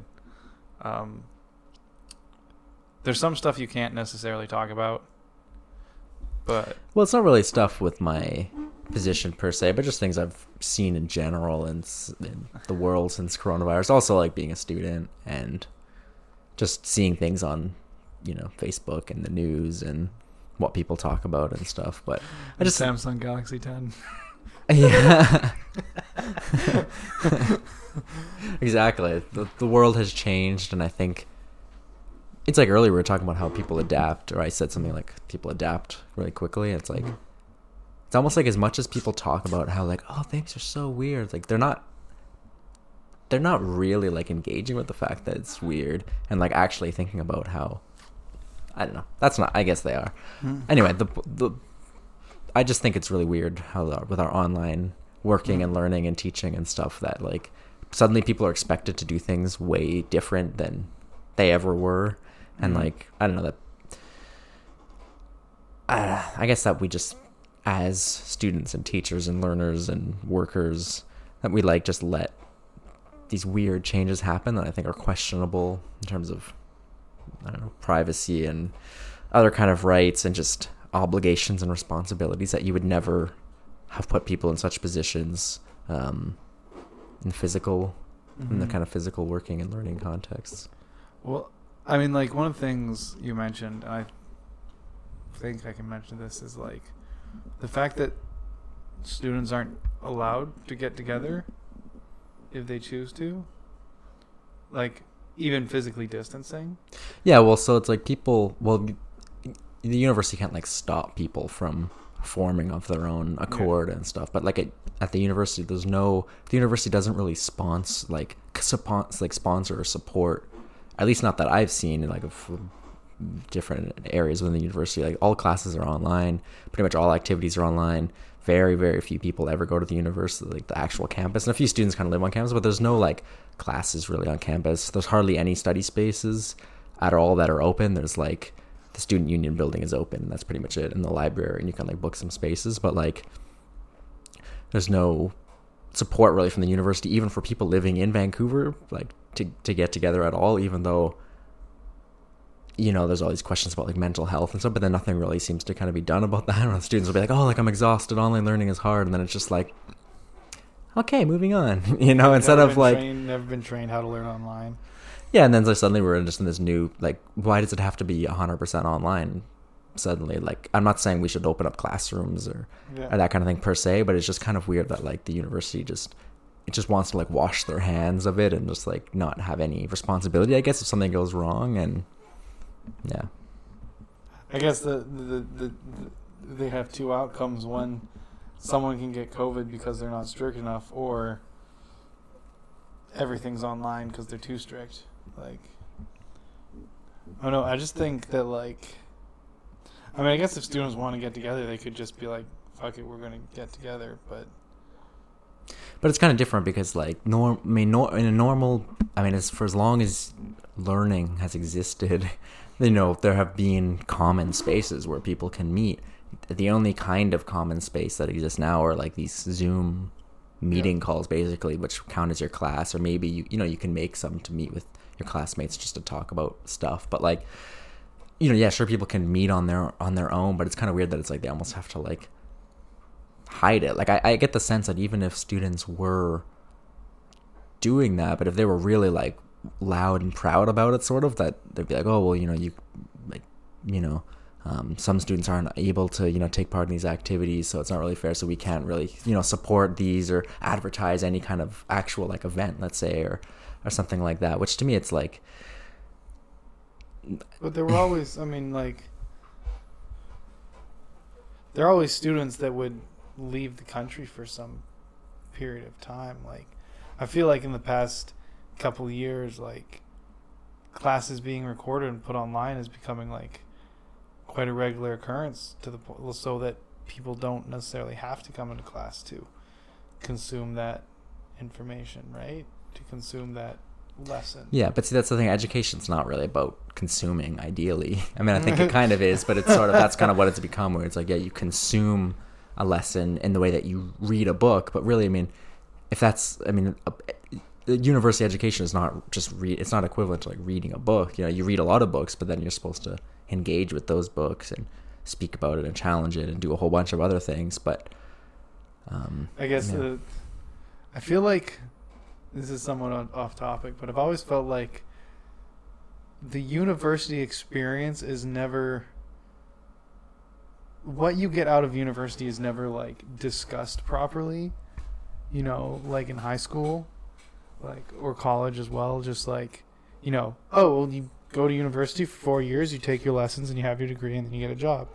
But like you said, that's not what university is. Like, it's an aspect of university and a fairly large aspect of university. But if you actually want to get anything out of university, you should be engaging with the professors, you know, volunteering in a lab, or like in some sort of study position, or like supporting a professor in doing something. Whether, you know, I don't know how that manifests itself in the arts, but, you know, in the sciences where I come from, that's, you know, working in a lab, that's you know, and in the arts as well, you know, co-ops and stuff like that. And like, nobody ever talks about that being what really, to me, the quintessential university, like, or not quintessential, the most positive university experience with the most benefit out of it, right? Like, you can do a co-op and make money and learn on the job and gain experience, and then you go to your classes, right? And then, like, you know, for science, like, you do need to go and consume that information. That's the only way you're going to learn.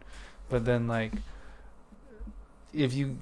one of the things that bugs me the most is when people leave university and they're like, university didn't give me the skills I needed to get a job outside. And it's like, okay, well, you're not a kid. You're not 8, right?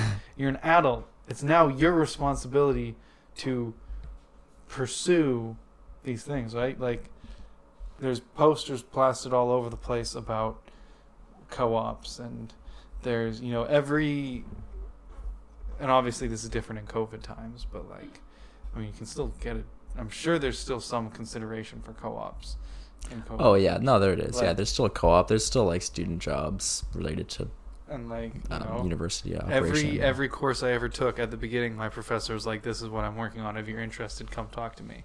I love to have, like, everyone, you know, professors love it when their students engage with them. Because, you know, like, someone who's had a PhD for 12 years doesn't want to be teaching a first-year course.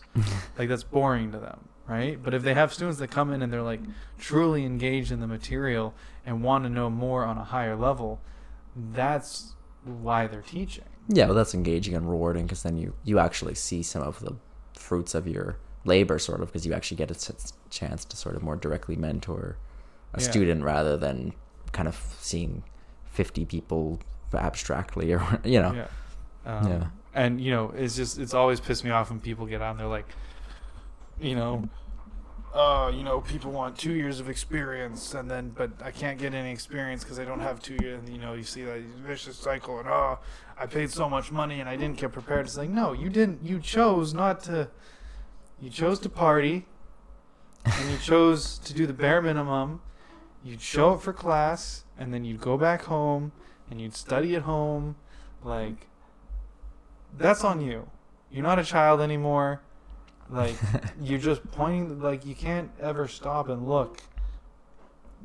Anyway, pisses me off. Yeah, there's definitely, there's such a range of people. I'm sure there's people like that, and I think your experience is a little different than mine, and in a way, but I definitely have met people where it's like, oh, there's no jobs, and then I'll mention something I did, and they're like, oh, like, I didn't know you could do something like that, and it's kind of like, well, did you look at like the UBC job board, that kind of thing. But I also, it's also can be hard to get work, and I think people of our generation were set up with these grand expectations where it's like, if you like, we're like watching things on TV or whatever, it's like, if you dream it, you can be the astronaut, you can be the president. If you want to save the rainforest, you can do that. And then I think we had these huge expectations, sort of, and then I had a friend get angry at me because I told them that you shouldn't call your kid, like your daughter or like your little sister, a princess, because it puts it puts this idea in their head that they deserve more than they've earned. They didn't earn that title of princess. No. They're just a baby.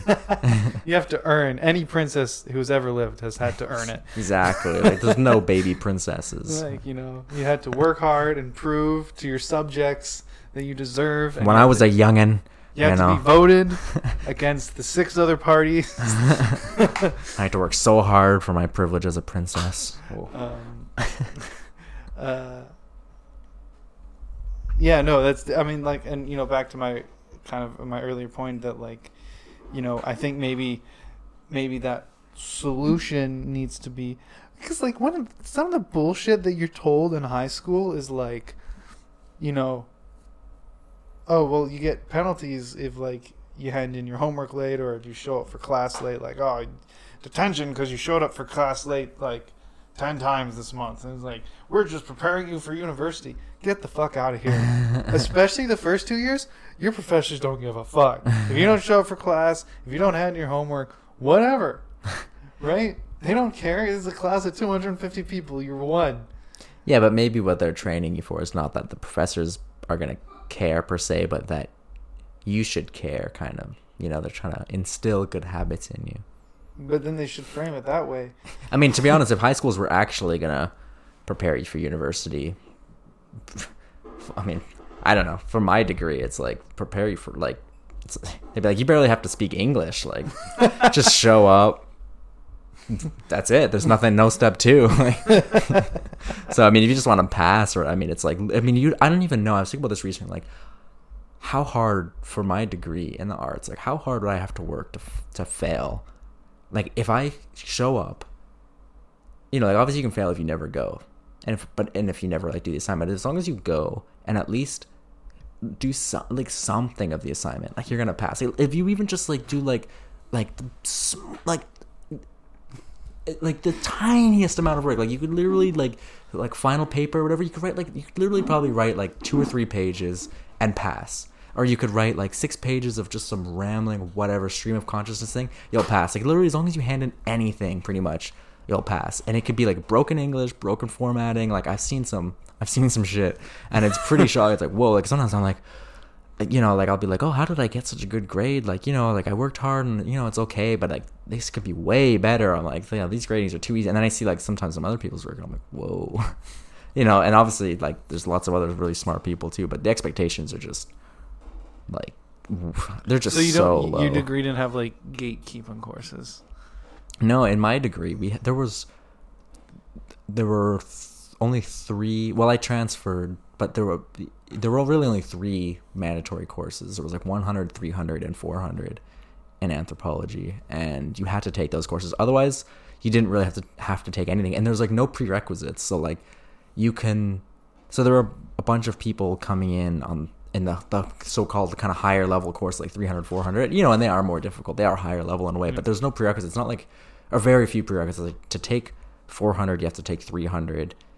And to take anything, pretty much, you have... No, that's not true. There's pretty much no prerequisites, honestly. So there's people from all other departments coming in. So the thing is, then you don't have like a basis where it's like, okay, all the students coming into my class, whether it's whatever, 250, 340, whatever it is, it's like, whatever topic it is, it's pretty much never like, oh, well, I know that they learned this stuff, so now we can kind of move on from that. It's just kind of like, let's start from the basics kind of thing. Man. It was...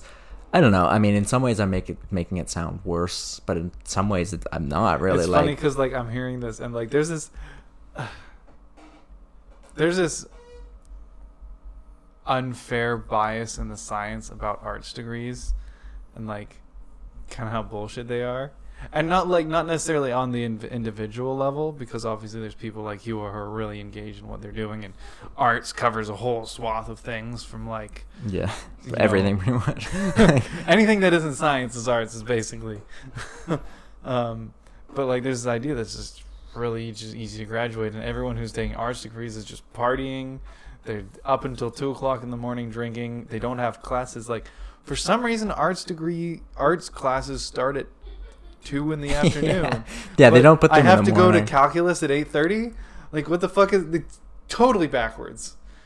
Yeah, Totally I've never backwards. really. It is very unusual. Like there were some terms where almost every class in my department was only on like Tuesday and Thursday. Like it was like impossible to schedule my classes because like they're all at the same time. Because I guess the professors also just like want to have 4-day weekends and stuff. So there'd be like very few. Like I feel like I'd see like science classes. Like sometimes I just look at random things like, I don't know, just for fun, and I'd be like, oh, what's like math 200? Like, let's see. And it'll be like 8:30 to 9:20, Monday, Wednesday, Friday, and shit like that. And then my classes would just be like, man, like Wednesday, 3 to 6 p.m. or whatever. Like, just like little things like that. And yeah, it's I went quite convenient for those of us. I took an archaeology class. I think I told you this before. I may have mentioned on the podcast, but like it was Thursday. No, it was Mondays from 4:30 to 7:30. And the first 2 times I went, I was bored out of my fucking mind. I was like, it was painful how like slow, and it was like introduction. It was like archaeology 101, basically, right? It was like 130 or something, and it was like ancient civilizations. And like, I think I studied for a total of 2 hours for that whole semester, and I got like a B+. But it was like the first 2 classes were so boring. I was zoning out. I couldn't. It was dumb. And I was like, you know what would make this so much more interesting? If I got stoned first.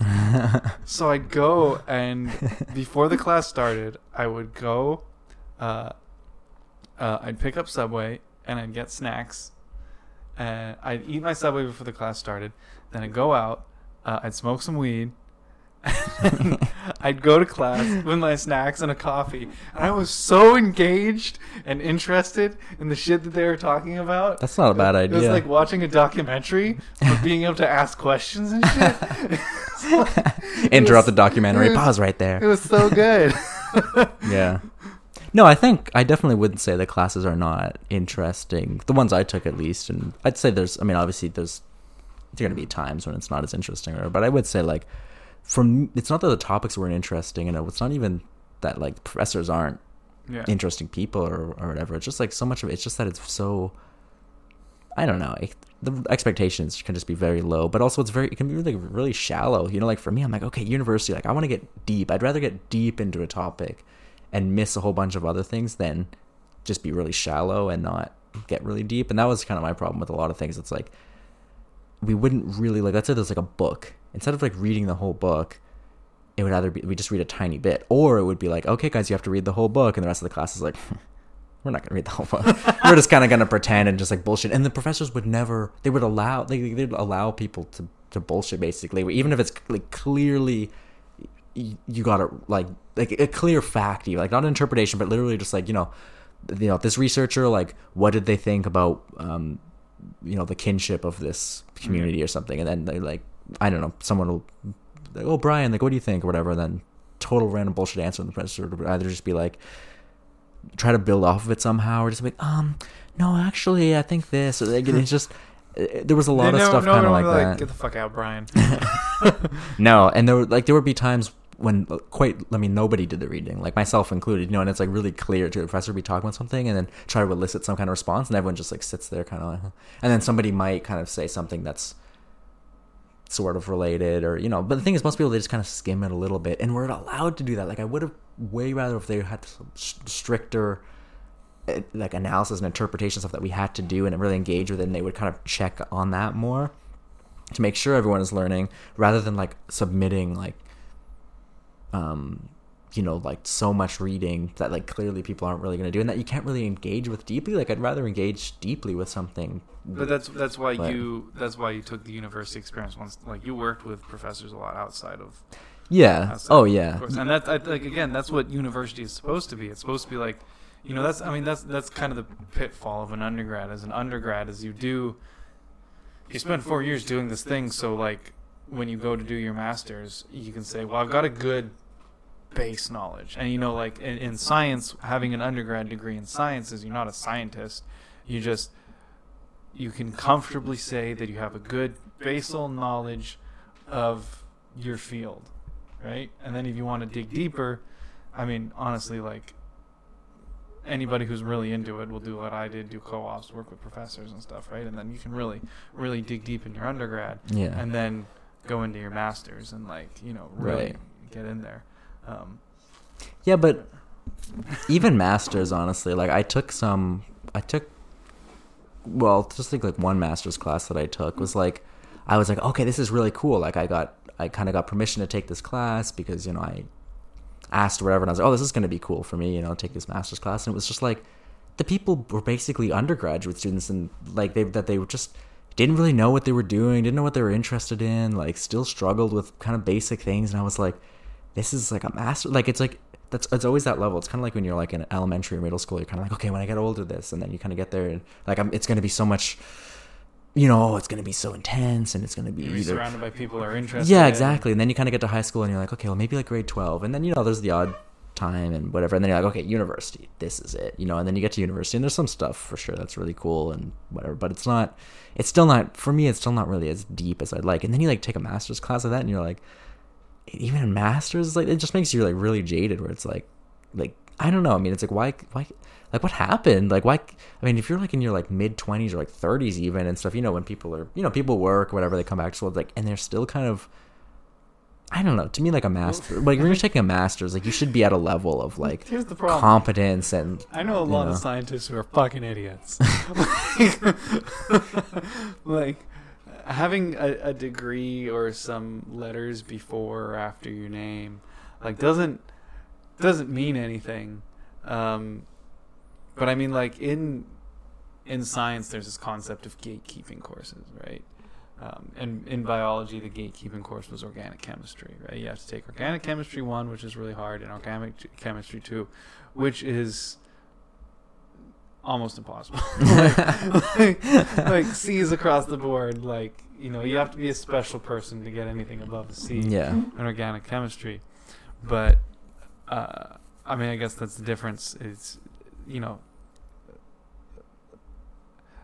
that it's challenging. Like I was challenged quite often in my degree, and you don't necessarily have to seek out that challenge as much, but you still need to seek out the experience of engaging with science, right? What science and the scientific method is at its core fundamentally, right?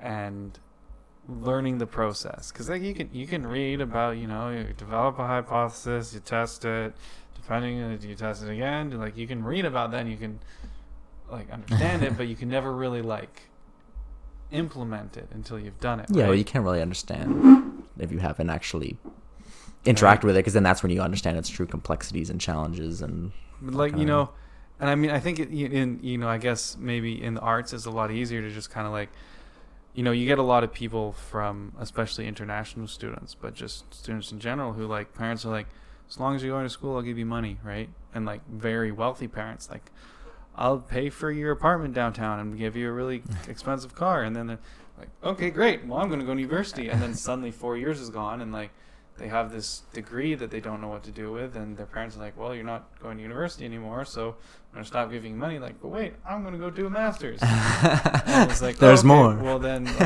like I know someone who went back and did another undergrad.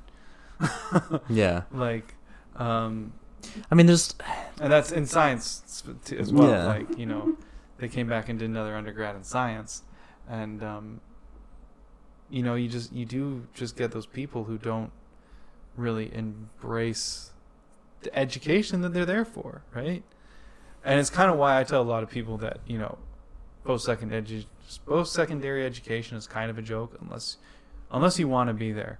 yeah, it's really up for, in my experience, it's really up to the person themselves. Like, I don't know, it's sort of hard to describe like what a 4-year degree is like in a conversation like this, but like, I mean, mine was a 7-year degree, because if you want to get anything out of well, it, yeah, mine was more, but I mean, yeah, you know, yeah, that whatever it is, like 4 years worth of full-time learning, yeah, kind of thing.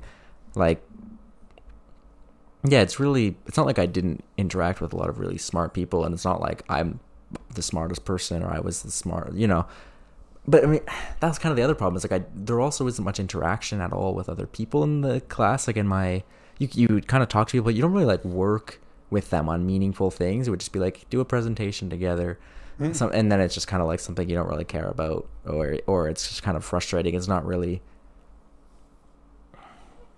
yeah. It's basically, I guess, just, yeah, it's really so much up to you as the learner. And, you know, and like people, like for me, like I'm kind of a perfectionist, so like I'm working, like it's not like I was like partying all the time, or, you know, like I was like working hard, like too hard, really. And like I was doing so much other stuff too. Yeah, and I was also, right? You weren't going to school because that's the thing you're supposed to do, which is kind of where the public school system fails, is that, you know, oh, you go to university and you're gonna, you know, that's what you do. You go to university and you get a job, but like, they don't tell you that you need to want it, right? Like, yeah, you know, and that, it kind of goes back to my whole idea of like the American dream, and the American dream being very weak and like really kind of like uninspired, I guess, right? Well, did you graduate grade 12? Cool. Okay, go to university, get yourself a job, buy yourself a house. You know, live happily ever after. He's fucking like what? Like what makes you tick? Find that first before you start paying $12,000 a year. You know, $8,000 or whatever it is, or like 40,000 if like, you're if you're in the States, or if you're an international student, or yeah. You know, figure that out first, and then maybe if it lines up with something you could learn in university, then, like, you know, figure out how to be an adult, figure out how to take responsibility for yourself, instead of just moving that responsibility from grade school to university and then getting out and being like, but I wasn't taught how to do any of this stuff. Yeah, I mean, I agree, but I also think universities bear some of the blame. But I mean, at what point, like, you know, you can have, you know, posters are everywhere for co-op. Professors are like, I'm looking for volunteers. There's clubs days. There's like work days. There's like, you know, career days. There's, you know, there's lab days where you get to go and get tours through all the labs and what, like, you know, but like at a certain point, you can't just put a leash on every single student and drag them through, right? Like, unless you make it a part of the requirement to volunteer, but then like you can't. Well, okay, where the university bears some of the blame is that they accept what, like, not every student can, even if every student really wanted it, not every student can go and work with professors on a cool project or do a cool co-op thing or work on some cool club team or something. There's just too many, especially in the arts, because like on clubs days, let's say, for example, for me, like on that kind of arts perspective, there's not really as much. Like I feel like sometimes I'm kind of jealous. Like, oh, I see these like engineering clubs or whatever, and they're like, yeah, join us. We'll like build a car and whatever. And it's like, I don't know, maybe there's a way I could contribute, but to me it seems like not really. So there's like kind of cool project like that.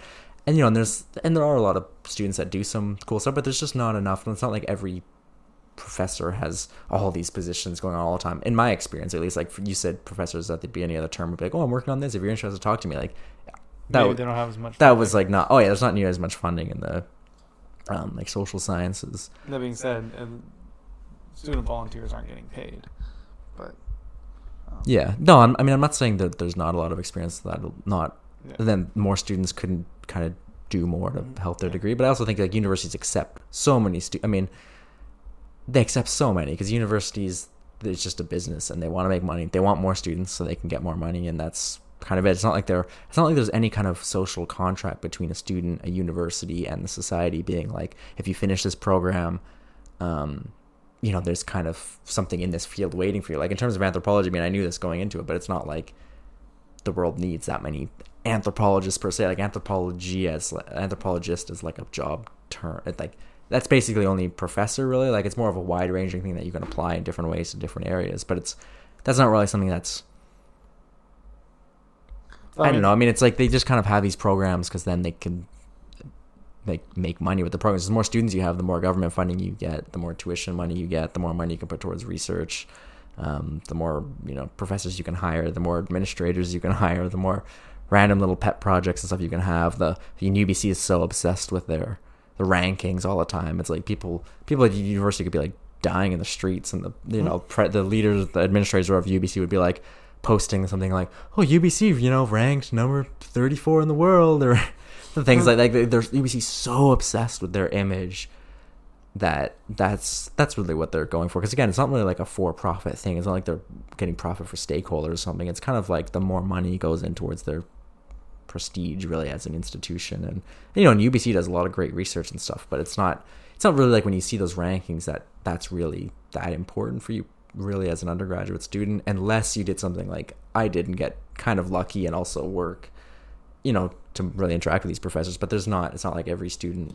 Did you get lucky though? Because like I talk to you sometimes and you're like, yeah, I just walked in, I was like, hey, I want to do this thing, and you're like, you know, like, oh yeah, there's tons of money available for students to use that students aren't taking advantage of. And I guess maybe the failure of the university there is that they're not telling the students about it, which I guess, you know, I never did any kind of field school or anything, so I don't really know what that extent is. But as far as no, there are, I don't know. I mean, the thing is, if I didn't do some of the projects I did with professors or do some international kind of work or make some of those connections, like if it was just the classes, I mean, it would have been quite a waste. I mean, it's like not like I didn't learn stuff in classes or like, you know, write some interesting things or have interesting and whatever interactions, but for over 4 years, I mean, you can do a lot of things with like, not that it even was 4 years, but you know what I mean, like with however many years, it's like. But you had the intelligence and the wherewithal to recognize that.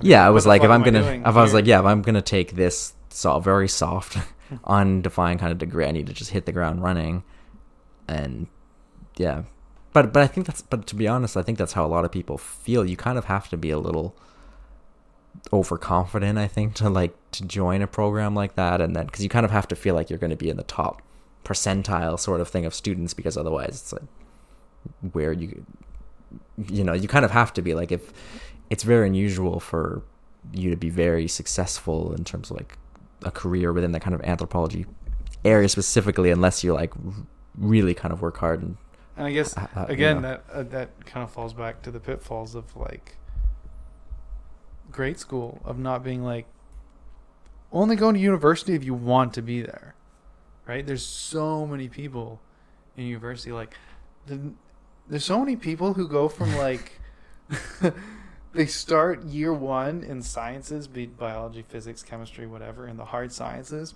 and they're like, I want to do science, and then they do like 1 or 2 semesters and they're like, fuck everything about this, and instead of leaving school they're like, I'm going to go to the arts. Right? Because the thought isn't, well, maybe school isn't for me. The thought is science, and in some cases that's totally true. Yeah. Right. Sarah's got a friend that went from biology into English, and she now has her master's, and she's loving it, and it's perfect fit for her. That's great. But I would say the majority of people, like, grade school wasn't like only go to school, and of course, there's also obviously a lot of pressure from parents to be like, you gotta go to university, you gotta get your education. It doesn't mean anything anymore because I think more than 50% of people in Canada have like a post-secondary degree, right? It's kind of becoming like a rite of passage. I mean, I think also if you go to university and you end it and you're not like, okay, I know exactly what I want to do with my life, it's still not necessarily the end of the world. I mean, it's kind of not ideal, but in the grand scheme of how bad things could be or like bad decisions to make, it's sort of still not the worst in a way, but it's sort of a missed opportunity for me. Instead of like, okay, don't go to university, it's more like reform the university. I mean, to go back to the original topic we were sort of talking about in the second when we came back from the break about coronavirus, it's like, all you really need to see is like how little the university really cares about its students in this coronavirus situation, as well as its staff, faculty, to see that the university could be more responsible about the way it administers its operations, its classes, and its other things. Do they send out like email correspondence about like mental health and like? That's all they do in terms of like. That's it, really. It's just like some mental health, and they'll be like, oh, if you want to talk to somebody or something, and they have some funds set aside to talk to some. Yeah. I don't know, person. There's like some phone number, and but that's actually a lot of controversy at UBC because it's like really long wait times and stuff, and they were, in the last few years, trying to improve that stuff, but still basically like kind of useless because people I know who access some of those services, like, I go with a problem, they can't talk to me for like a month, and then after that they're like, oh, you should see a therapist or something, and it's kind of like, okay, well, what's the role of the university? And in a way, yeah, I mean, they're not like your doctor, but also, it's like. I mean, the fact that they use Proctorio, have you ever heard of that? Have you ever used that?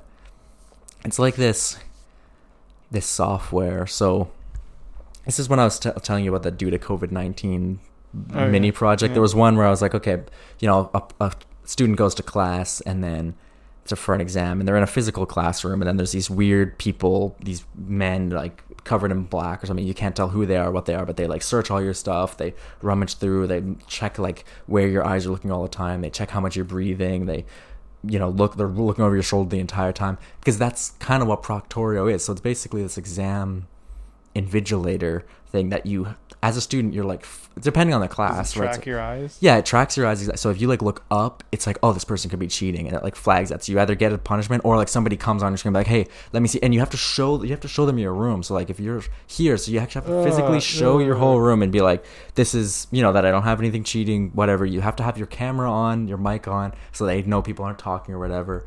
And people will randomly come in while you're doing your exam to make sure that somebody isn't in the room suddenly, and things like that. And it like what's the word, like it like installs something on your computer, so you can't, like, it tracks everything you're doing on your computer, and it also can access stuff on your computer.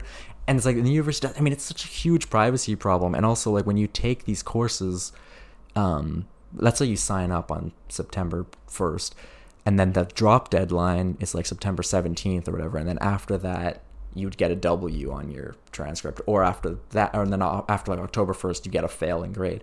But in some cases, students don't know that they're going to have to use Proctorio in order to pass their exam until like later in October, let's say right now, October 20th or whatever. So it becomes a thing where it's like the student has to either have their privacy completely demolished, or whatever the word is, like basically have their rights abused, invaded, all this kind of stuff, or they're going to fail the course. Like you, those are your only options, really, because you didn't even get a chance. At least if before you register for the course, you knew that. That should definitely be. It's such a problem. And there's this UBC staff. I haven't really been following this the last couple of weeks, but there was a staff member who was talking about all this, and he was like, "This is messed up," and there's this petition and all this stuff. And it's like the university, like they really don't care. They don't care about that. They don't care about like Zoom, all these like security problems, and the stuff stored in the United States. It was only stored in Canada recently, like a month ago or something, with this new account. All these problems, like literally, they don't care, but also just so unprepared. It's not like you know, it's just frustrating. My thinking is that this is a good opportunity to do away with tests. Tests don't do anything, and that's been proven. Yeah, well, that's what people are saying. It's like there's no use for tests, and like at least maybe like I could say like in the sciences you have to be able to test people's general knowledge and what did they take away from this, so that when you take the next course that this course is a prerequisite of, there's like you took away at least 50% of the knowledge that you're going to need for the next course. But even in science, it's kind of bullshit because. Fuck, you know what I did? I took 3 or 4 courses a semester. I finished those courses and I forgot everything and went and took the next course. Yeah. Like, there's not enough room in your brain to be able to remember all that shit, so it doesn't matter. You just study, you learn it, and then the stuff that you find interesting, that's the stuff that you record and you remember, right? Yeah. I don't remember a whole lot from my courses. What I do remember is my experiences in co-op, my experiences working with professors. Like, there's some things I remember in my courses that I really thought was cool, like molecular biology and biochemistry. Like, almost every class I learned something that blew my brains against the wall. It's impossible. It doesn't make sense. Like, how could there not be some grander design? Yeah. But tests are dumb. Tests have always been dumb, and it's been proven time and time again that they don't mean anything and they don't represent anything. Especially when you put someone like, it's bad enough being in a room of total silence and like people like staring at you and like trying to make it look like you're not cheating and like, but like I can't imagine the amount of stress of having a piece of software. Like, yeah, and just not even be able to, like, for me when I think I like to look up especially, but even other directions, but imagine like feeling like you can't tear your eyes from the screen, like you have to literally just look at the screen. I mean, it's so unnatural, and just but I mean that's the thing. I mean, the UBC didn't have to keep pushing through this year and accept all of these foreign students and do all. Well, they did. But in an ideal world, they didn't have to. But because, it's like, well, they have to keep making money, that's, they pretty much just have to keep offering these courses, even if it's, like, significantly lesser experience. They don't change the tuition at all. And then they, pretend that the courses are kind of the same, and even the testing and... Yeah, it seems like a nightmare from kind of everyone I've talked to. Like, professors are doing way more work too because they also have to, a lot of them have to do like 2 sessions instead of 1 now because they need ones for international students who are signing on, from Asia or something. So they do a class at like 8 p.m. or something so that those students don't have to get up at 2 a.m. or they have to like record a session and then, or, it's just different. They record a session so that students can kind of do that on their own time. But then students are like, well, I don't want to have, my class is 2 to 3 p.m. or whatever. So why do I have to do another time? Anyway, it just seems like kind of a mess, and the university is not prepared. All of my dad's courses have been pre-recorded. We should talk to him about it. I think he pre-records all of his lessons, just for that reason. I wonder what SFU is doing for that, for monitoring tests and stuff. I mean, I'm not that. But that's the thing. The university, there's no... I mean, Proctorio is just one of them. I've heard of other ones. Some people don't use it at all. But just the fact that they even...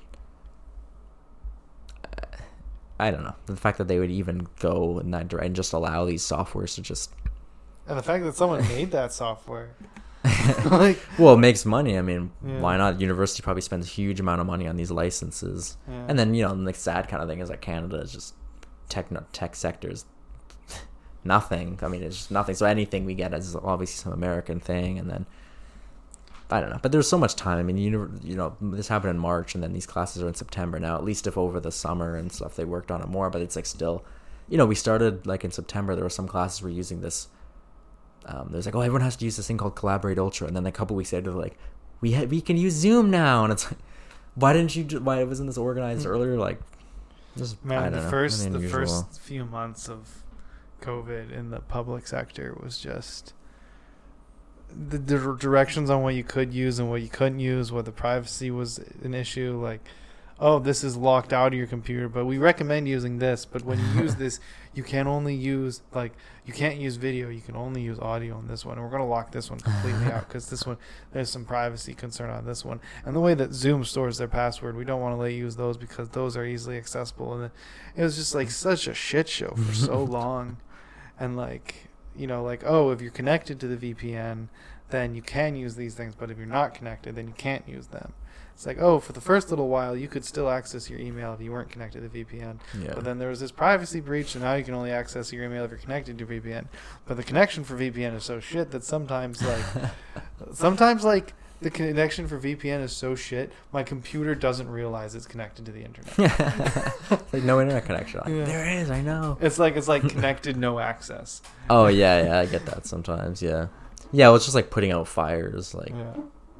Which, I mean, on one hand, I get. It was just like, people have been working from home for a long time, so like they had infrastructure in place, but not to that level, I guess. Yeah, but this is what I mean. Remember earlier tonight we talked about like political change in Canada, and I was like, I don't think it's going to be internally driven. It would be some external thing for our whole system to change. But that's what's happening with this. It's like, in some ways, people want it. They were like, this is kind of silly. Why are we commuting all the time? Why are we wasting time in these physical meetings, whatever?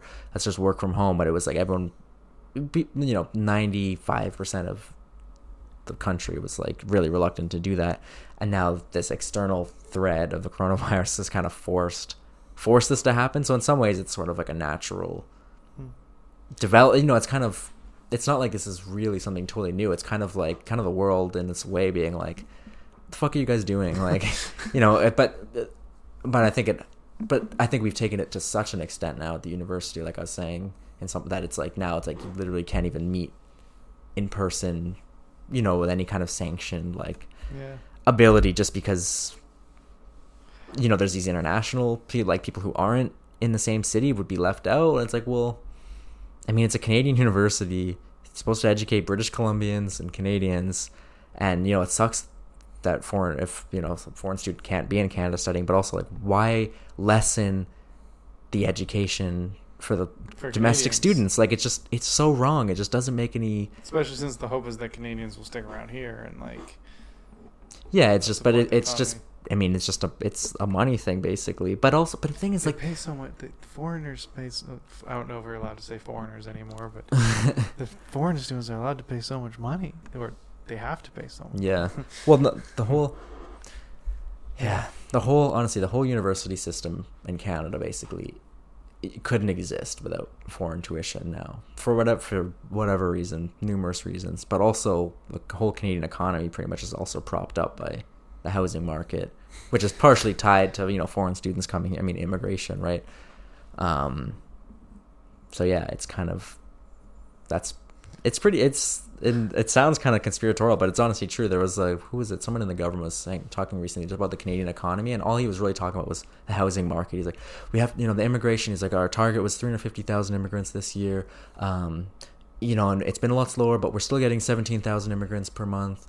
To try to hit the target of at least 200,000 to keep up the housing market. And he was like, literally only talking about the housing market. And it's like, think about it. We have. That's like 1%. Yeah, that's like 1% growth ever. Okay. Well, that's how much. I mean, the immigration in Canada has been at least 250,000 a year for at least the last 15 to 20 years, I think. But yeah, and then since the Liberals came in 2015, it's gone up a little bit every year, sort of, until now the target's like 350. But this year, it's not going to happen. But the thing is, there's still. Like, immigrants and are still able to move here, and it's not like that should be stopped necessarily entirely, but like to have such high targets, because if the housing market collapses, the entire country collapses. Like, the fact that it's like we have to have immigrants here to prop up the housing market, keep it rising. Otherwise, people who haven't saved enough in their lifetimes and putting all of their eggs into their house as their basket or whatever would collapse. It's like, damn, that's pretty crazy when you think about the number of Canadians who don't have jobs now, are out of work, and then to still need that immigration because everything is in the housing market. It's just such mismanagement. There's so many people who don't even own houses. There's like a disproportionate number of people who own a lot of property and rent, and like there's no like incentive to not have people do that. And then with Airbnb, like I've never done Airbnb ever.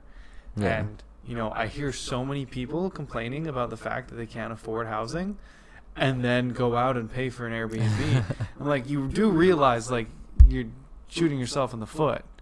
Yeah, right? but that it's true, but also, you can't entirely not cooperate in the system. It's kind of like the argument like, oh, well. I mean, you can just not get an Airbnb. You can go to a hotel.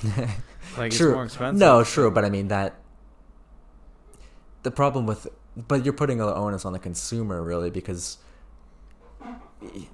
I mean, Airbnbs, because they're not regulated in the same way hotels, they're much cheaper. So as an individual consumer, it's like, why wouldn't I spend less on this Airbnb and then stay cheaper and then have more money myself? And yes, that would make a tiny difference, but it would be so negligible in the grand scheme of things. Really, it's not up to a consumer to be like, oh, I'm going to spend more money on a hotel so I can support the hotel industry. Who gives a fuck about the hotel industry? What you care about is the housing industry, the housing market, really, so that people can live. And then it's really the government that needs to step in and actually do something. It's like, the main thing is that, like, if anybody has an extra home, why would you ever rent it out to a tenant and instead of doing an Airbnb? It just doesn't make any sense financially. Until coronavirus mentally. came in and was like, what the fuck are you guys doing? You don't, like, your Airbnb renters have no protections. And I mean, on the flip side, you also have no protections from how your Airbnb renters treat your house. Yeah, but you also don't really have many protections with a regular renter anyway. But the renters have protections from you. Exactly, yeah. Right? So why would you ever do that? Yeah. Right? Like, and I mean, like, there are, like, clauses, like, you go in when the renters leave, it's like, well, what the fuck's all this damage? And then, like, if you can prove there was their damage, then the renters have to pay. And then, obviously, with Airbnb, if there's really some really intense damage, then, like, you bring in litigation, you get lawyers. And if you can afford an extra home, you can probably afford a lawyer. I don't know. I just really, really don't like Airbnb. And, like, yeah, like, the onus shouldn't be on the consumer. But at the same time, if you're complaining about the way, I guess in the grander scheme of things, if you're complaining about the way the world is, what are you doing to, how are you changing your life slightly in a way, or big or small, to affect how that, like, to make it so that at least you're allowed to complain about it. Like, yeah. It's like, okay, like, the housing market's fucked up, and there's people out there that own 12 homes, and they're charging way too much, but there's a ton of houses out there that are just empty and being rented out to Airbnb, and, like, while you're complaining about not being able to afford your home, you're going out and you're encouraging this person to, like... Yeah, but if you're using an Airbnb, you're usually going to be in a different city, right? I mean... I guess people don't really Airbnb in their own. Like, yeah, I guess, yeah, like Whistler or something. But right. Yeah, I just think that's a pretty small. Like, it's true what you're saying, and it's it's very idealistic, and but it's not as important as petitioning the government to do something about it, really. Because the thing is, even Airbnb. Let's say Airbnb as a company decided, you know what, this is not ethical. We're going to stop. Somebody else is just going to step in and fill that gap. So it's like really the only two options are three options. One is every consumer kind of decides, they wake up one day and they're like, we're not going to use Airbnb anymore because it's not right for the people in the city of Barcelona when I travel there or whatever. I mean, that's so unlikely. But I mean, anyway, it's not going to happen. The second one is the government would have to step in and do something. Or the third one is an external factor, like coronavirus comes in and is like, nah, people aren't really going to travel anymore and use Airbnbs. And yeah, because it's a big problem. Like, and for those people who literally over leverage themselves because the interest rates are so low that they're just like, oh, well, I might as well buy more properties and then, just put them up on Airbnb. So there's like so many little apartments around Toronto, for example, I was reading, and the ones below 500 square feet that's the only property that's actually gone down in value. Everything else has still gone up, but those ones like less than 500 square feet in downtown Toronto core, normally it's like students, tourists, travelers, things like that in Airbnb, but now people are actually trying to like dump them because they can't use it and they're so over leveraged that they can't service their debts because they're so. I don't even remember how I got an Airbnb. It's just like, I don't know. It's something that I think about a lot, and maybe it's affected me because, like, you know, Airbnb does make travel more affordable for a lot of people. And maybe that's a good thing. Is that, you know, like, you know, someone like staying at Whistler is stupid expensive. Oh like, yeah. And like, if you can get like, you know, a dozen friends together and rent an Airbnb, then maybe you can afford to go and spend a week at a Whistler, and maybe that's, you know, that's something you wouldn't be able to do otherwise. So maybe, you know, that's a benefit. And like, you're not moving to Whistler anyways, and how's an empty house in Whistler affecting the market? And, you know, like, I'm sure at least 30% of the houses at Whistler are empty at any given time. Probably more than that, especially not in the winter. Yeah, I think very few people actually live in Whistler. You know, it's like most of those houses are just, and it's kind of a resort municipality or whatever, so it kind of makes sense. But yeah, I guess before that we were talking about like the coronavirus being an external factor of like, and like immigration and like housing. I was going to say something on that note, but I got completely sidetracked. I think we're both pretty tired. Yeah, let's call it there. I think we're at 3 hours and 20 minutes now. So this is... Probably split it into like multiple episodes. All goes out on one. If you're going to listen to it, you commit. Motherfuckers. You got yourselves here. All right. Well, if anybody listened to 3 hours of this, I'm impressed. Impressed. They're getting better as I do more of these. The first few are only manageable when Sarah and I get real drunk. We did a couple where we got really drunk and did some. But yeah. You did good talking into the microphone. Yeah. It is a little weird. Yeah. Well, we got on quite a roll there for a bit. I don't know. I like sitting down and just talking is something that not a lot of people do, and I'm sure it's something you do a lot more than the average person. Yeah, I talk with myself. Yeah, in the mirror, talking about external factors and how the government is running shit. Oh, dude, the thing is when you're like thinking or just talking to yourself, that's like, this took us 3 hours, but this would take me like 10 minutes in my head. So it's like you just cover way more ground. I just can't keep up. Yeah. You're just like, come on, Liam. No. I don't mean because of you. I just mean, you know, when you're in your own head, like how fast everything is. So. That's what float tanks, like doing a float tank and like completely removing all external input. Your brain just like. And it goes so fast, it just ends up moving back on itself. It's insane. Anyway, it's almost midnight. Yeah, good night. So, thanks for joining me, James. It was fantastic. I really enjoyed it. Thanks for having me, Liam. No more wasted days. No more wasted days. I'll definitely have you on again. Thanks everyone for listening. Until next time, stop wasting those days.